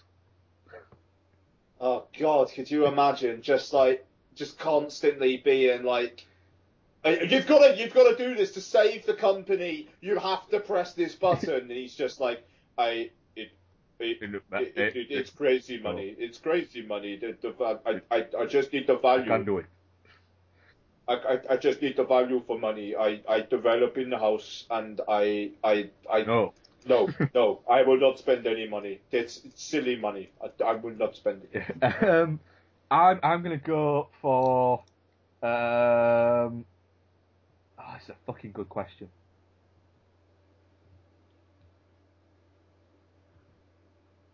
I'm trying to think of what would make who would make a good one. Who would make a really fucking good movie? Manuel Pellegrini making a film called The Sophomore Slump.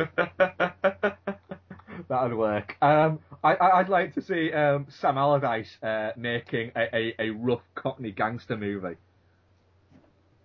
That would make sense. Or Harry Redknapp. Oh, no, I'd like Harry Redknapp to make a documentary about how to do your taxes. That would be good.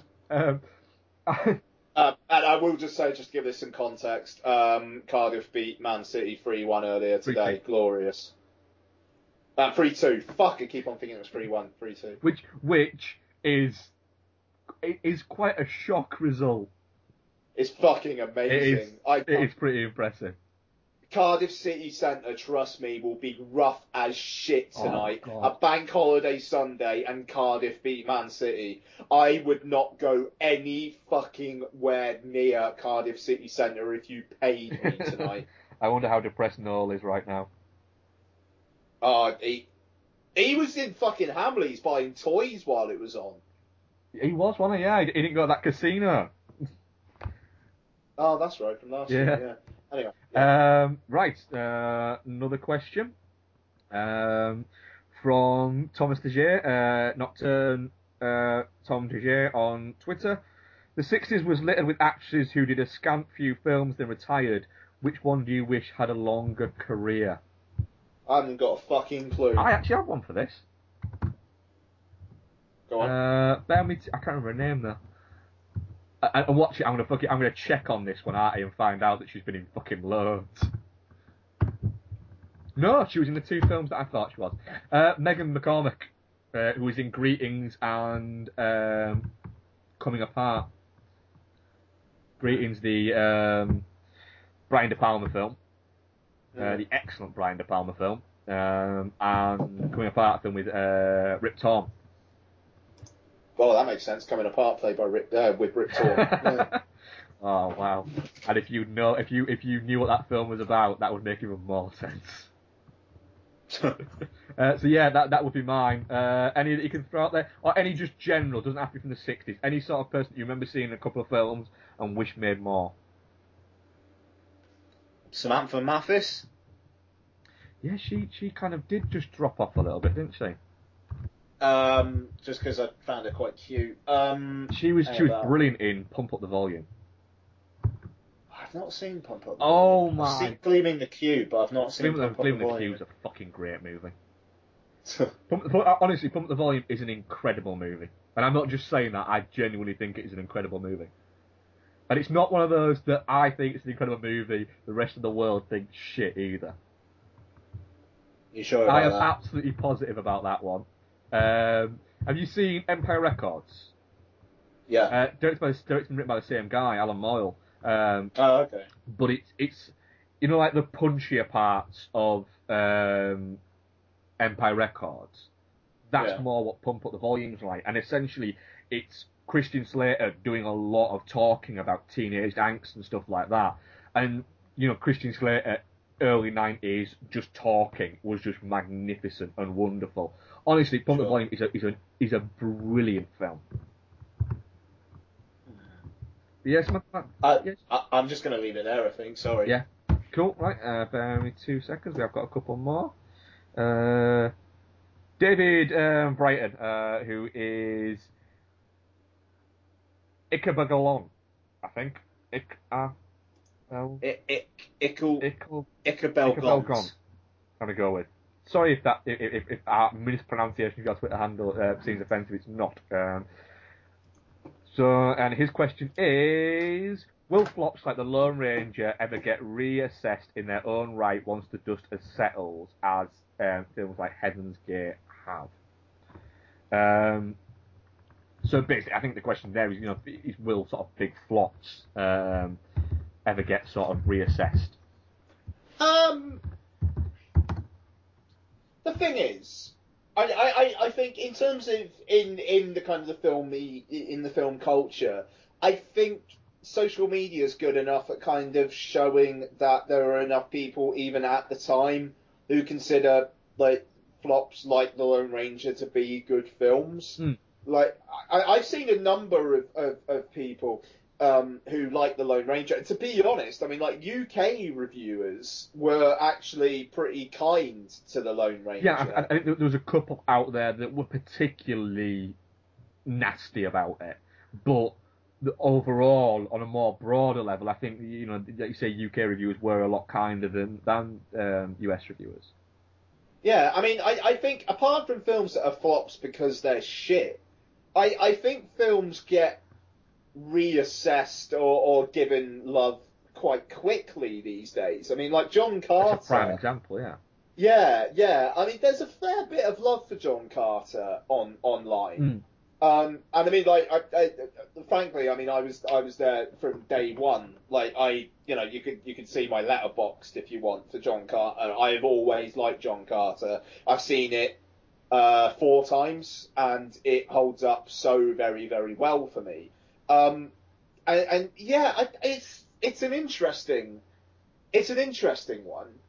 But I think, yeah, these days, they get reassessed quickly enough, I think. Yeah, I think, you know, historically, I think because without sort of, like you say, without social media, it took longer for presumed flops to kind of come back round a little bit. But I think nowadays they do get reassessed sort of quite quickly, or they develop a sort of passionate fan base. John Carter is the prime example for that. You know, there are a lot of very staunch backers of John Carter who say, you know, that it was ridiculous how much it got panned. There are occasionally just films out there that are just shit. That bombed. And, you know, that they deserve to get bombed. I mean, for instance, something like The Adventures of Palooka Nash. That's just a shit film. And that'll never get reassessed, because no matter what happens, that will always be a shit film. And no amount of people will watch it that will think it's good, that will ever convince anybody else that it's a shit film. Whereas John Carter wasn't a shit film. I actually really enjoyed John Carter. Things like Sahara, which is considered, which was a massive flop, lost loads of money. It's not actually a bad film. There are Speed Racer. I love Speed Racer. I haven't seen that many people actually say they didn't like it. Still didn't make any fucking money. Yeah. So it is all a bit. It's very. The media will tell you what's a flop. Whether it's a flop or not, Waterworld still gets described as being one of the biggest flops of all time, when actually that film's, it broke even years ago. I mean, like, if you use the example that you used there when you said about Heaven's Gate, critically, I mean, Heaven's Gate was ravaged at the time of release, as everybody knows. And the thing is, though, if the sheer number of film critics that there are out there, both professional and unprofessional, were like that are out there now, were out there at the time of Heaven's Gate, then I think the story on that would have been different. Because when we say flop these days, it's commercial. It's not critical. It's all about the box office. And often it's all about opening weekend now. Well, yes, quite. I mean, you look at I mean, to give an example of this weekend, I mean, like, you look at You're Next in the US, and I mean, that's done on the shelf for 2 years, riding a massive wave of buzz, like a massive wave of buzz going over those 2 years, and it comes out and it makes $7 million in its opening weekend, which isn't a disastrous amount of money, but it isn't that good. And I mean, Christ, what's Deadline saying already? Let's take a look at what Deadline's saying. Come on.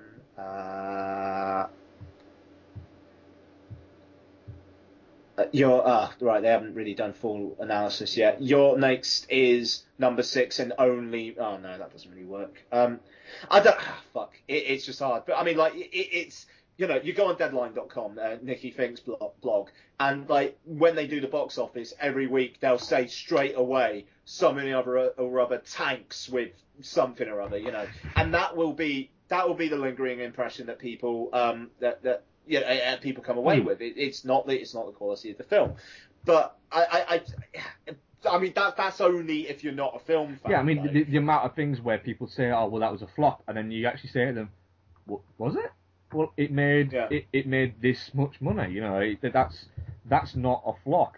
I mean, there is, and we always go on about it, there's a perceived notion that if you're a big blockbuster film, you've got to make double your budget to break even, to be considered, to have broken even. And if you make under your budget, you're a flop.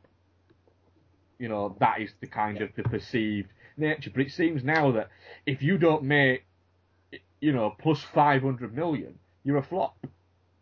It's all gone a little bit crazy. I mean, something like, for instance, After Earth can be considered very much a flop. That movie cost 130 million, but it's still nearly made double that. How much does it make? 240 odd million, I think it's made now worldwide. After Earth made 240 million. Worldwide, yeah. Really? But it's considered to be a flop. Yeah, it hasn't been released on DVD and Blu-ray anywhere yet, I don't think, is it?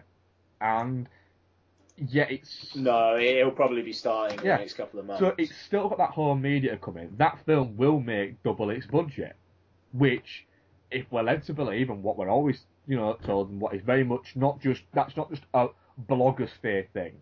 That is a perceived notion that's roughly, if that happens, then you can consider it's made its money back. Another one that's considered a flop, Pacific Rim. But when you go from that, the budget was around 190 million, but when you take into the fact that tax breaks took it to about 150 million, the film's made nearly $400 million. I mean, like you look at Your Next. I mean, I'm looking at this now. It was predicted to open at the very least 10 million, and it's done 7 million. So it's like the story's going to be kind of told on that film before it even really gets a chance out. Yeah, I mean, how much did Your Next? I mean, Your Next can't have cost that much. I mean, we must have a production budget. It must have been maximum. It's an Adam fucking Wingard film. It can't cost more than 25 million maximum. I would say. That would be around. Pushing it. I haven't seen it yet. I'm very, very curious to see it. But it must be around sort of like the 12, 15 million mark, maximum, I'd say. Yeah, quite. You know, so and these type of movies, stuff like Your Next, doesn't. You know, what it does is it makes back its budget at the cinema, and then makes any profit, you know, on VOD, on international TV rights, on Blu-ray and on DVD and stuff like that, and that's where these movies make their money back. Yeah. You know, and it's the forgotten thing. A-Team is another prime example, considered a massive, massive flop. And, you know, ridiculously, because it's a wonderful film. But, you know, that cost 110 million, made just shy of 180 million. But was a phenomenally well-selling DVD and Blu-ray. You know, at the time, one of the biggest selling Blu-rays of the time. And it's, you know, it's very much, you know, who is it? Is it Universal? I don't know. Yeah, I think it's Fox, wasn't it? It's Fox, yeah, it's Fox. And Fox, you know, they claim, that it made back, it did turn a profit. Was it Fox? Yeah. Oh. Yeah, distributed by 20th Century Fox, yeah. Okay. You know, it did make a profit. Not enough of a profit to get us a fucking sequel, but it made enough of a profit for it to have made a profit. So I think there's the perception of what's a flop and what actually is a flop are two very different things. I mean, for instance, one of the biggest flops of all time is The 13th Warrior, yet nobody ever mentions it as a generalisation of a flop. Yeah. Because it was such a flop that no one gives a shit. Sorry, I'm still looking at you. I'm still looking at Your Next. Okay, so like Thompson on Hollywood on IndieWire is calling it a modest performance, which is actually 7.5 million is a modest performance. I mean, what was it up against? World's End, Mortal Instruments. That's about it. I mean, they're not big films, but I could see the usual audience for Your Next going to see World's End instead. I could see them vying, you know... It's a bit audience splitting, if you were to draw like two circles around the audience demographic, there would be a crossover in those two films. Yeah, fair enough. I don't know, that's interesting. God, fucking hell, The World's End was only $20 million. Yeah. That's actually made me think a bit more about that film, I must say. That's really impressive. Yeah, that was... Anyway. Last question, I think, yeah. Is from Fixated On, also known as Steve Cull, also known as Steve Shooter, who says, what film are you most looking forward to this summer, and what have you actually enjoyed the most? What film was I most looking forward to? And what did you enjoy the most? Oh, that's interesting. I was most looking forward to Pacific Rim. I enjoyed the most Iron Man 3, which was the first one. Right. Well, mine's strange. I was most looking forward to Iron Man 3, and I've still not watched it. Although I have got it to watch. And I've been wanting to watch it for a week, but Becky keeps saying, oh no, I want to watch that as well. And I'm like, alright, brilliant. I've got to watch 2 first, haven't I? Little bit, yeah. No, you don't. Does she not? Did not? Mate, seriously, Donna, just stopped paying attention after half an hour of Iron Man 2, and she was fine with Iron Man 3. I like Iron Man 2. I'm fine with Iron Man 2, but seriously, you do not need to have seen Iron Man 2. Has she seen the Avengers? Yes. Yeah, it should be fine Cool. then. Like the only like takeaway from it is Tony Stark went through that wormhole and now he's a bit shitted up. That's pretty much it. Cool. Right, we'll probably watch that. So that was what I was most looking forward to. What I've enjoyed the most so far, Pacific Rim. Yeah, fair play. I mean, like, the Pacific Rim was one of my better films of the summer. I think it's generally been a bit of a summer myself. There's not been anything, I think, that none of the big summer movies are going to make it into a lot of people's top tens. None of them will make it into mine. None of them. Pacific Rim might make it into mine. Iron Man 3 is probably top 20, I would say. Actually, for sure top 20, maybe even top 15. But there is not a chance any of the summer films will beat up there for me. I think that is all of our questions, I think. Have you got any more? Not on the email, so no emails. I know, you naughty people. You should send us emails. Fuckers. Yes, so we're going to do that now. Any feedback to the show, dudeandamonkey@gmail.com or @dudeandamonkey, @dudefoz, @Ian Loring on Twitter. And here is a clip from the trailer to Pain and Gain, which is our final review of the evening.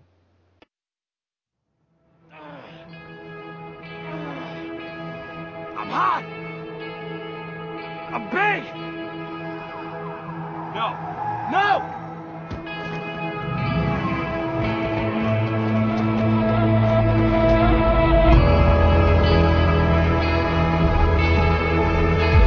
My name is Daniel Lugo, and I believe in fitness.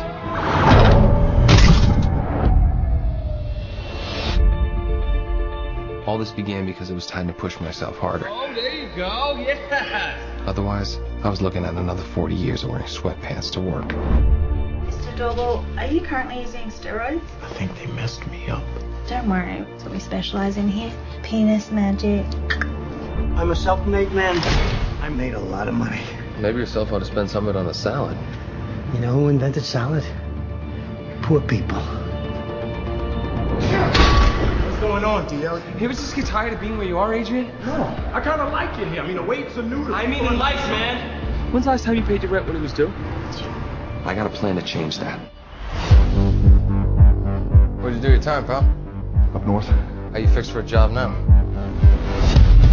You just can't kidnap a guy and take his things. That's so illegal. Well, sure we can. Victor Kershaw is a criminal prick who deserves bad stuff to happen to him. We go through with this. Nobody gets hurt, right? Oh, man. We snatch him. There he is! We grab him. Signs a few signatures. We give him a protein shake. You don't even know what happened. I watched a lot of movies, Paul. I know what I'm doing. The Sun Gym gang has successfully acquired every asset you had. What happens now? Now I go to work.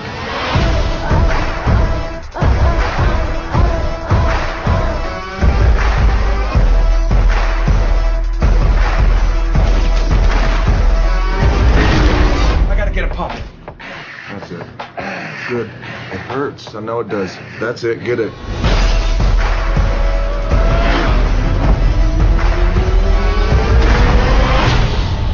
You said no violence. And I meant it when I said it, I swear to God. I cannot kill. Duly noted. Look, when this is over, we'll all go camping. All right? Okay. Cool. Right, that was a trailer from Pain and Gain, which is Michael Bay's non-franchise related return to real directing, I think we could call it.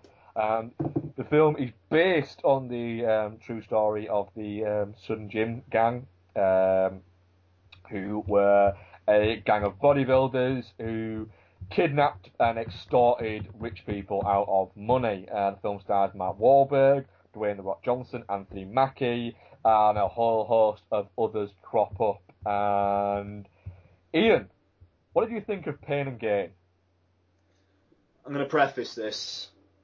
I watched the first half of Pain and Gain on my birthday night while part way through drinking an entire bottle of Jack Daniels in about 7 hours. That's pretty cool, that. So it wasn't cool the day after. I bet it wasn't. seriously, that's actually put me off heavy drinking for the foreseeable. So I was really, really, really, really drunk during the first half of the film. I watched the second half the next day. I think Pain and Gain is a film where Michael Bay shows us that he knows what everyone thinks of him, and he kind of agrees. And it almost, I imagine Michael Bay directing this like Paul Schrader writing The Last Temptation of Christ or Hardcore, where he kind of hates himself. But with Michael Bay, I think it's more a subconscious, in the back of his head, he doesn't realise it kind of a way.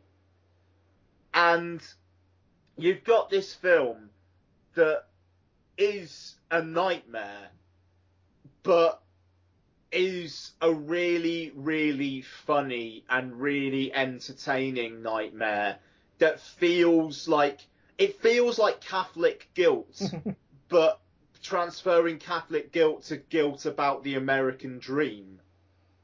And I'm going to give Michael Bay credit because I think he does know what he's doing.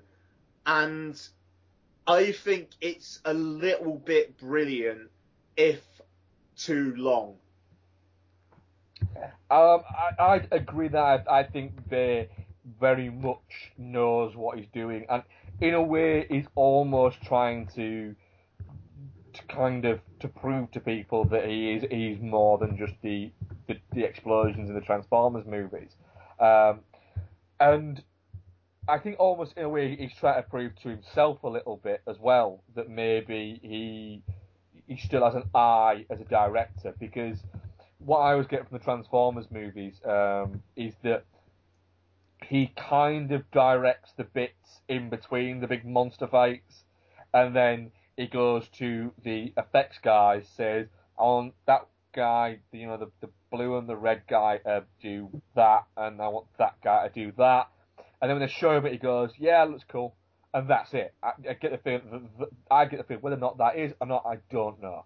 But I get the feeling that that's as much as he gives a shit about what that looks like. As long as it looks cool, he's happy.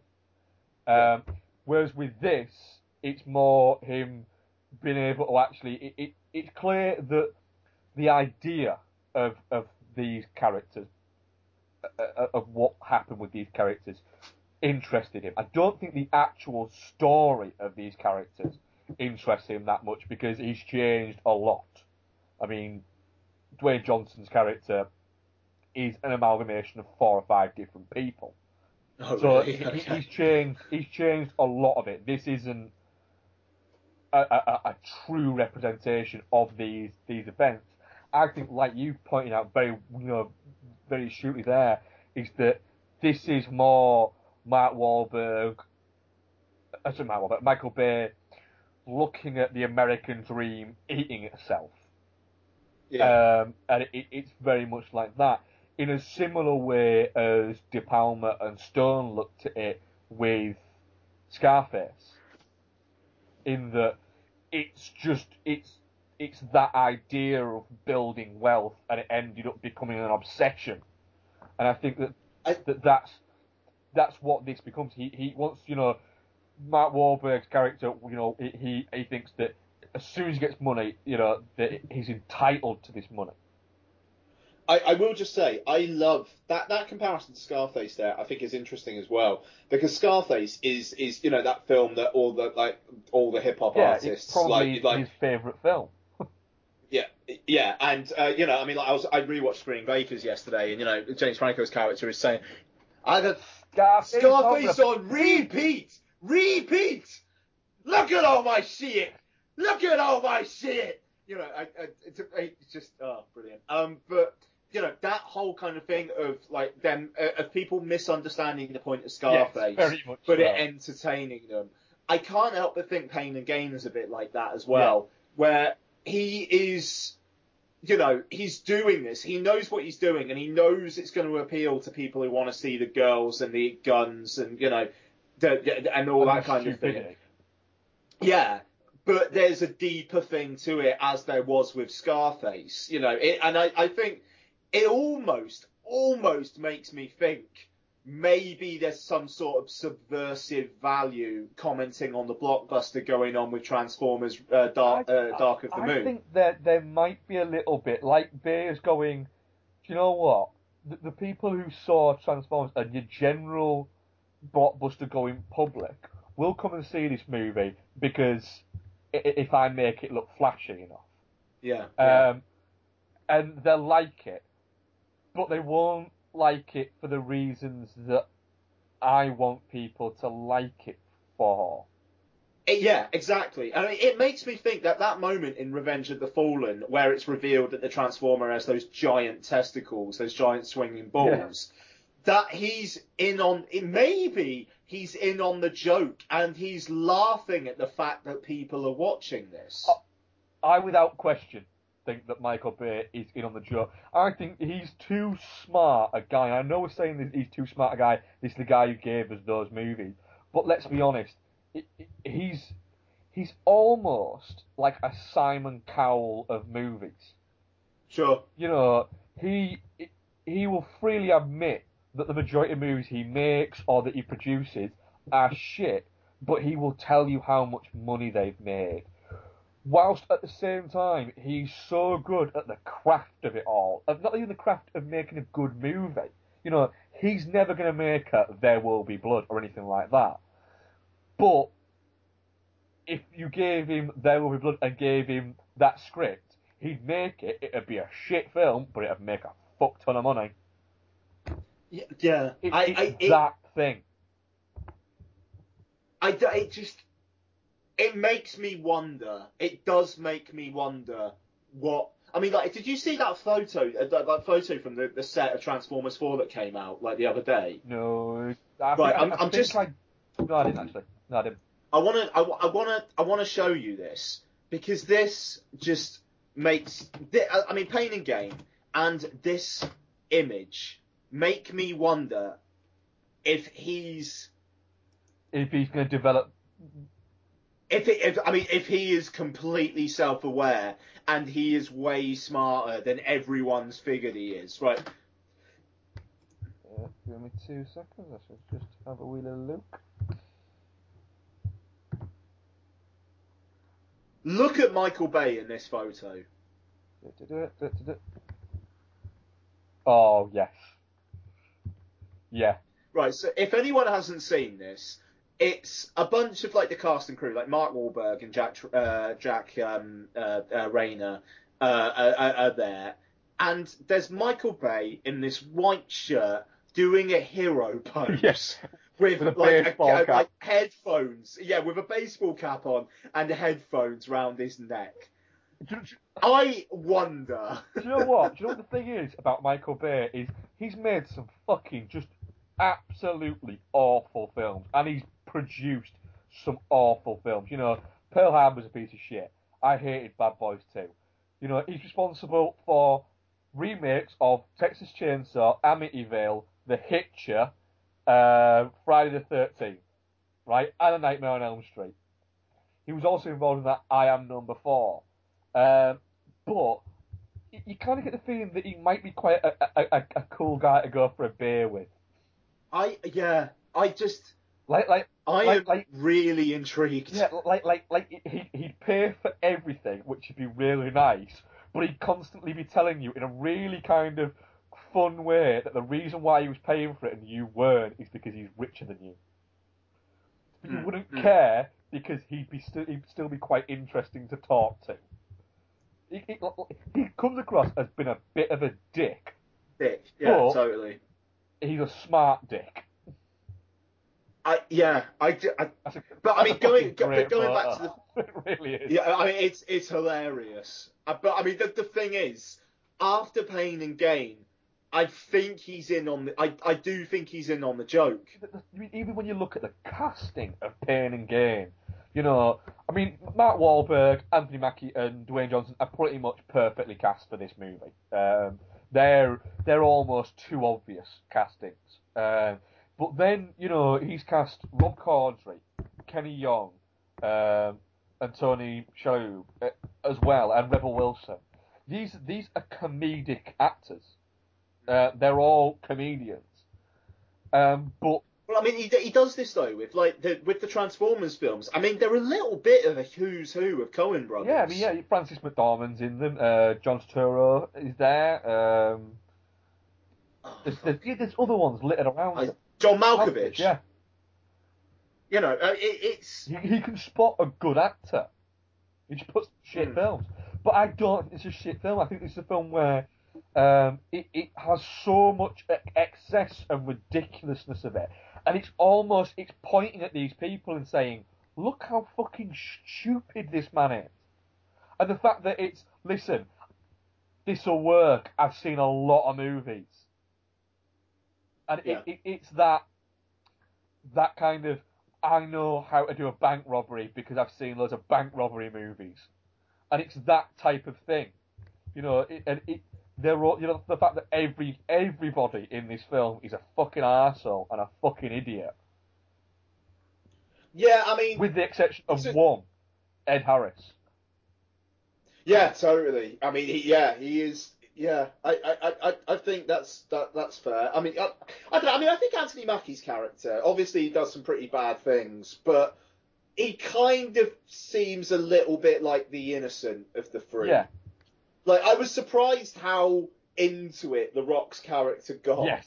Actually, you know, which is hilarious. Yeah, I mean, some of the great, like where he's doing the neighbourhood watch thing, and he's just behind the thing, just shoveling coke up his nose. Yeah, absolutely. The Tobit. Oh, yeah, so he's amazing. I mean, I've got to say, I'm really, really tempted to watch this again. I will watch it again because Becky wants to watch it, and I want to. There again, you look at that. You look at the amount of Coen actors that Bay likes to cast, and then the toe thing. Yeah. I mean, it wasn't just me who saw a reference to The Big Lebowski in that. Sure. The thing is at the moment this has been a hugely divisive film. People either really like it, and I'm on the point of I really liked this film. I got thoroughly on board with it. And I know Noel as well loved it. Yeah. And then you have people who fucking hated it. Yeah, I know Stuart Barr. Stuart Barr did, absolutely hated it. Like he thinks it's like genuinely offensive, and yeah, he's not the only person. I was literally just before we started doing this review, I was reading a tweet. I'm just trying to find it. Bear with me 2 seconds. Gone too far. From Magic Rat Movies, aka MR Movie, on Twitter, who's thoroughly great guy. I'll read you his tweet review of it. Pain and Gain bears vulgar excesses on steroids, loud, prejudicial, over-stylized and devoid of subtlety, immensely crass, hateful horse shit. Pain and Gain trivializes its true story of kidnap, torture and murder by vapid visuals and ham-fisted farce. A film as meat-headed as its protagonists. I don't think I've genuinely hated a film as much as Pain and Gain since the equally vile, vapid and offensive Keith Lemon film, Gutter Cinema. Right? Now, the first tweet was Pain and Gain bears vulgar excess on steroids loud, like, was that bit, right? I can't disagree with a single word there. But it's the point. I liked it because of all those things. And his point that he makes, which is a perfectly valid point, and I'm not picking on him, so if you are listening to this, I'm not picking on you, don't worry. But I've seen a lot of people saying the same thing of it trivialising the actual true story by making essentially a crime caper comedy out of this true story, because people were, you know, this is a fairly recent story, you know, it only happened in the mid-90s, and people, you know, were murdered by these guys, you know, lives were destroyed by this, and then somebody's come along and made a comedy film about it. Do you have any kind of thoughts on that? Should we judge the film outside of those things, or should those things be taken into account when judging this type of film. I don't think the film is about the torture and the murder, though. I don't think that's Bay's point. I think Bay's point is looking at the American dream and how it's all corrupting. And a lot of people are trying to say that, or are saying, not trying to say, are saying that Bay tries to play these characters and tries to generate sympathy for these characters. I don't see that at all. I do not see how you are sympathetic towards these characters at all. I mean, in a small way, Anthony Mackie, for me, just because he seems to show some remorse. Which is quite strange because Anthony Mackie's, the character he's based on, was actually the most vicious and vile one of the lot of them. That's he was the guy who came up with the idea of hacking up the body parts. He was the guy who arranged the porn guy to take on him and all this, and it wasn't to get money for his dick drugs. It was just because he was a greedy twat, and apparently he was quite a aggressively violent person in general. Well, I mean, okay. So in taking that's where I think that Bay has almost taken this story and got inspiration and has kind of taken the key elements of this story and told it, but has taken away the characters and created new characters out of these characters. And that's what I'm saying is why I don't think he's as interested with what's happened, but their reasonings for why they did it. I think.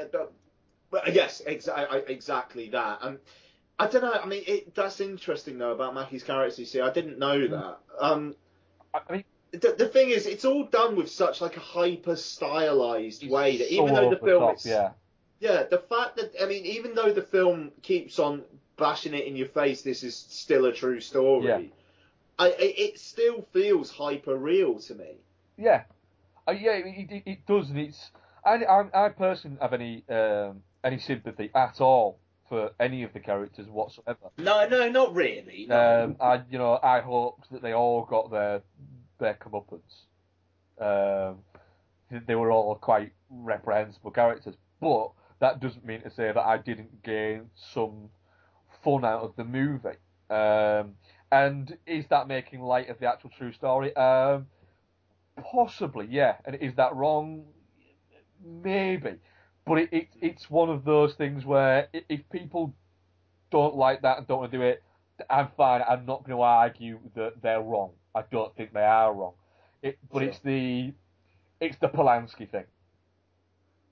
Yeah. Is it wrong to watch and like a Polanski movie when you know what a violent, reprehensible human he actually is?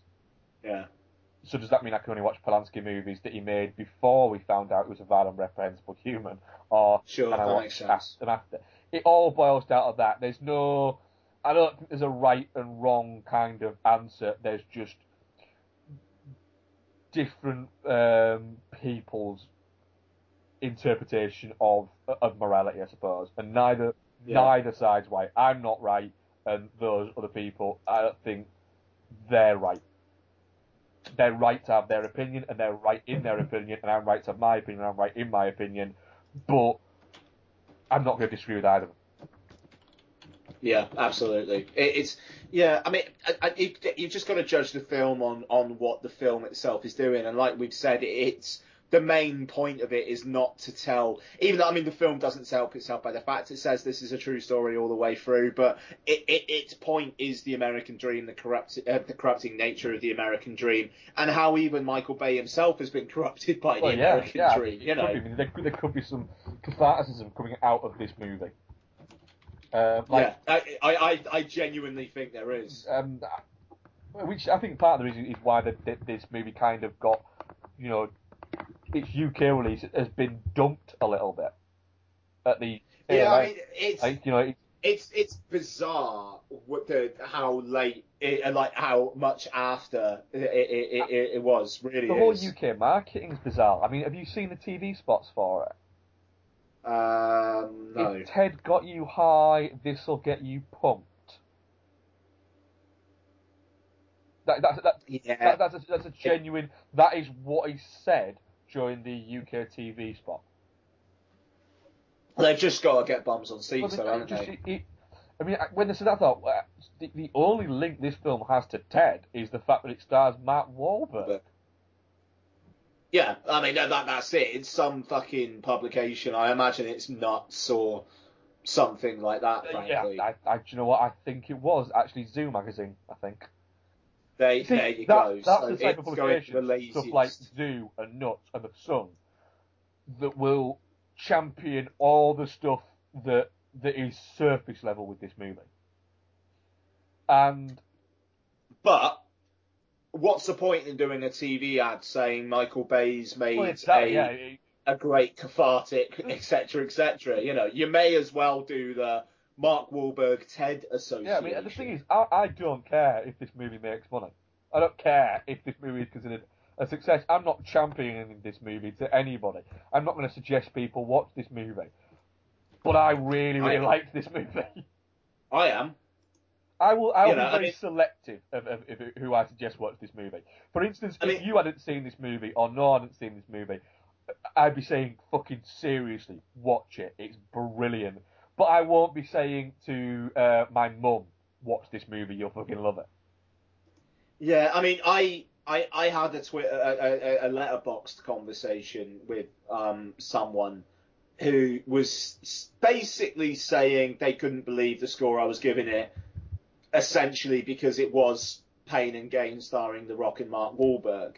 And the thing is, I would recommend it to people because I think it's worth saying with the context of think about what Michael Bay's actually saying with this film. I think it's interesting. I think it would be very interesting to see what Kermode says about it when he reviews it. He'll hate it. Because he'll hate it. But I am a big fan of Mark Kermode. I think his book's brilliant. I think as a movie reviewer, movie critic, I think he's fantastic. But there are occasionally films where from knowing what he has a very specific film sense. It'll be interesting to find out the reasons why he hates it. And the thing is, I think it might be because he doesn't think Bay's capable of doing anything else, which I almost think is a fair comment, but to an extent, but I can't help but think maybe he is just very, very savvy. I mean, like, the fact is, he said to Paramount, I'm not doing Transformers 4 unless you let me make Pain and Gain. Which I have huge respect for him. And also, as well, they gave him a budget of $25 million as well. I got 26 million on $26. Box Office Mojo. It wouldn't surprise me if he purposefully went over budget just to be a cunt. Well, the thing is, you never hear of Michael Bay doing that. You never hear of him going over budget. You never hear of him on set having problems. Sorry? He's had problems with some actors. On set, though? Or is this after? I didn't have several on set. I mean, this could just be the actress, but he didn't have several on set issues with Megan Fox, which is probably more her fault than it was his, let's be honest. Well, yeah, I mean, like, she bitched about him after the fact.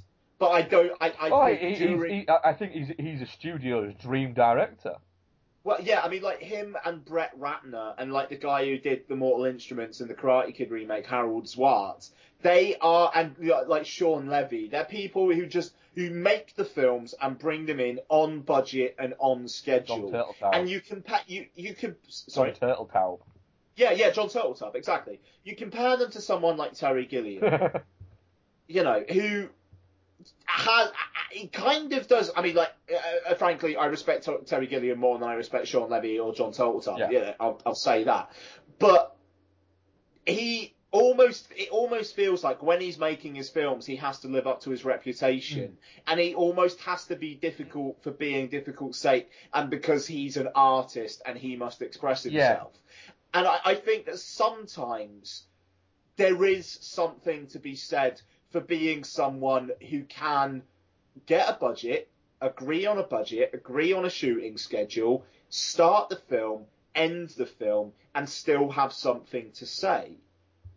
You know, and almost not make the headlines and not have this tortured soul character. I mean, I'll say something now. Pain and Gain, or say, I don't know, The Brothers Grimm, or maybe Gilliam's new film, Zero Theorem, where, you know, he's working with a low budget and he's having problems and he doesn't know what he's going to be able to do from one day to the next. Yeah. I have to wonder. Yeah. No, I completely agree with that. Wholeheartedly. I think this film is being judged. It's being judged on prior reputation. It's walking in with expectations. And I'll be honest, I enjoy almost all of, you know, since Dwayne The Rock Johnson became Dwayne Johnson and he kind of dropped the Rock thing.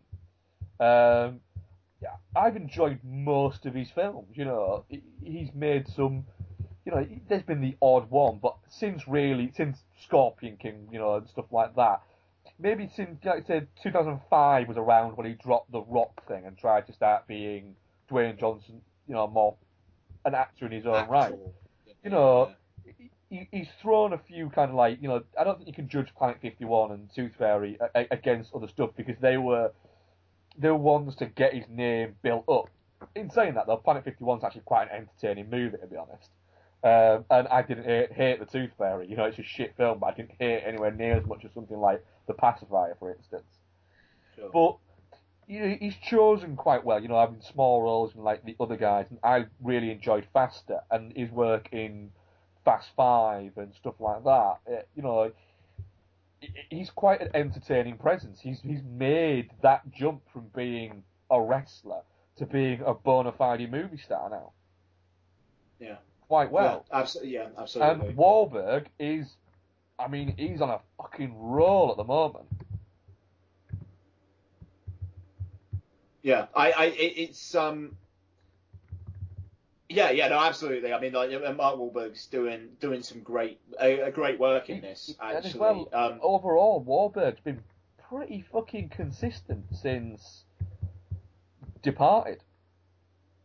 You know, The Happening, Lovely Bones, about the only real kind of blights within it. And he's been pretty fucking, he's done a lot of movies. Well, yeah, that's true. Yeah, no, absolutely. I don't know. I'm just trying to think of what else. I mean, I will say it is too long. It is too long, yeah. It's a good sort of 15, 20 minutes too long. It gets a little bit too. I think the Tony Shalhoub being held captive bit goes on for too long. Yeah, that's fair. Yeah, you do want it to be kind of kicking on a little bit. Yeah, and them enjoying the riches bit goes on a little bit too long. Even though that, like the him kind of setting up the neighbourhood watch and being a good neighbour kind of stuff, I quite enjoyed all that stuff actually. Him teaching the kids to play basketball was brilliant. Yeah, no, absolutely. Oh, fucking yeah, absolutely. I get the feeling that is what Mark Wahlberg would actually be like. Yes. So yeah, I mean, Pain and Gain. It's definitely not shit from me. Oh God, yeah. If anyone says to me, "Oh, they thought it was shit," it will get a fair enough. Fair enough. Do you know what? Yes, I can see all the reasons. Every reason why you're giving me that it was shit is right, but they are all reasons why I probably really liked it. I would disagree with that somewhat, just because I would say, well, yeah, all right, those reasons, but have you considered this? Well, yeah, I mean, that's what I'm saying. I don't think it's about the characters. I think it's about the events that happen. I don't think it's about the events that it's based on. I think it's about the American dream aspect of it. Sure. But a lot of the time, I find it now is that if somebody hates a film so much, and I like it as much as I like Pain and Gain, it's not a film that I want to bump heads to with people, to be honest. Yeah, that's exactly because it. Yeah. Once you start bumping heads with something that I really liked and they really didn't like, and it's people that I know and I really like and I really respect their opinions and they're really fucking great people, I don't want to end up falling out over Pain and Gain. Yeah, straight up. So definitely not shit from me, but if you think shit, that's fucking great. Yeah, definitely not shit. So that is it from us this week. We've already done Twitter questions. As we say, anything else you need to add, Ian? No, that was a bit of a marathon. It was, quickly, in 3 words, or in 1 sentence, I'll say. Ben Affleck, Batman. In 1 sentence. Fine. 1 word. Fine. Brilliant. Mine is, in 1 sentence, get fucking over yourselves. Fine. It's received death threats. Who gives... Fucking hell. Who gives... to be honest, I'm more worried about the fact that apparently it looks like Chris Nolan's taken his name off of it, even executive producing. Yeah. I'm more worried about that. Do you think that is because they've put Batman in it and he's gone, whoa, no, Batman. To be honest, yes. I don't think it's because of the Ben Affleck thing. I think it's bad timing in terms of that. But I think it's, right, you're obviously doing your own fucking thing now. Good luck. See you later. Yeah, I've helped you on your way. I've helped it so the film made a lot of money. Can I just go off and make my next movie now, please? Straight up. Yeah. I don't understand the fucking any of the vitriol that's gone behind that at all. No. It's this week's thing that the internet has got angry about. There'll be another name. Oh yeah. Feedback to @DudeAndTheMonkey or @IanLoring or @DudeFoz. DudeAndTheMonkey@gmail.com. Really hope you've enjoyed this show. We'll be back to our usual one review next week. And what are we doing next week? We will. It'll be a surprise. Oh, will it? Okay. We don't know yet. So thank you very much for listening, and I hope we brightened up your bank holiday weekend. Cheers, guys. Cheers.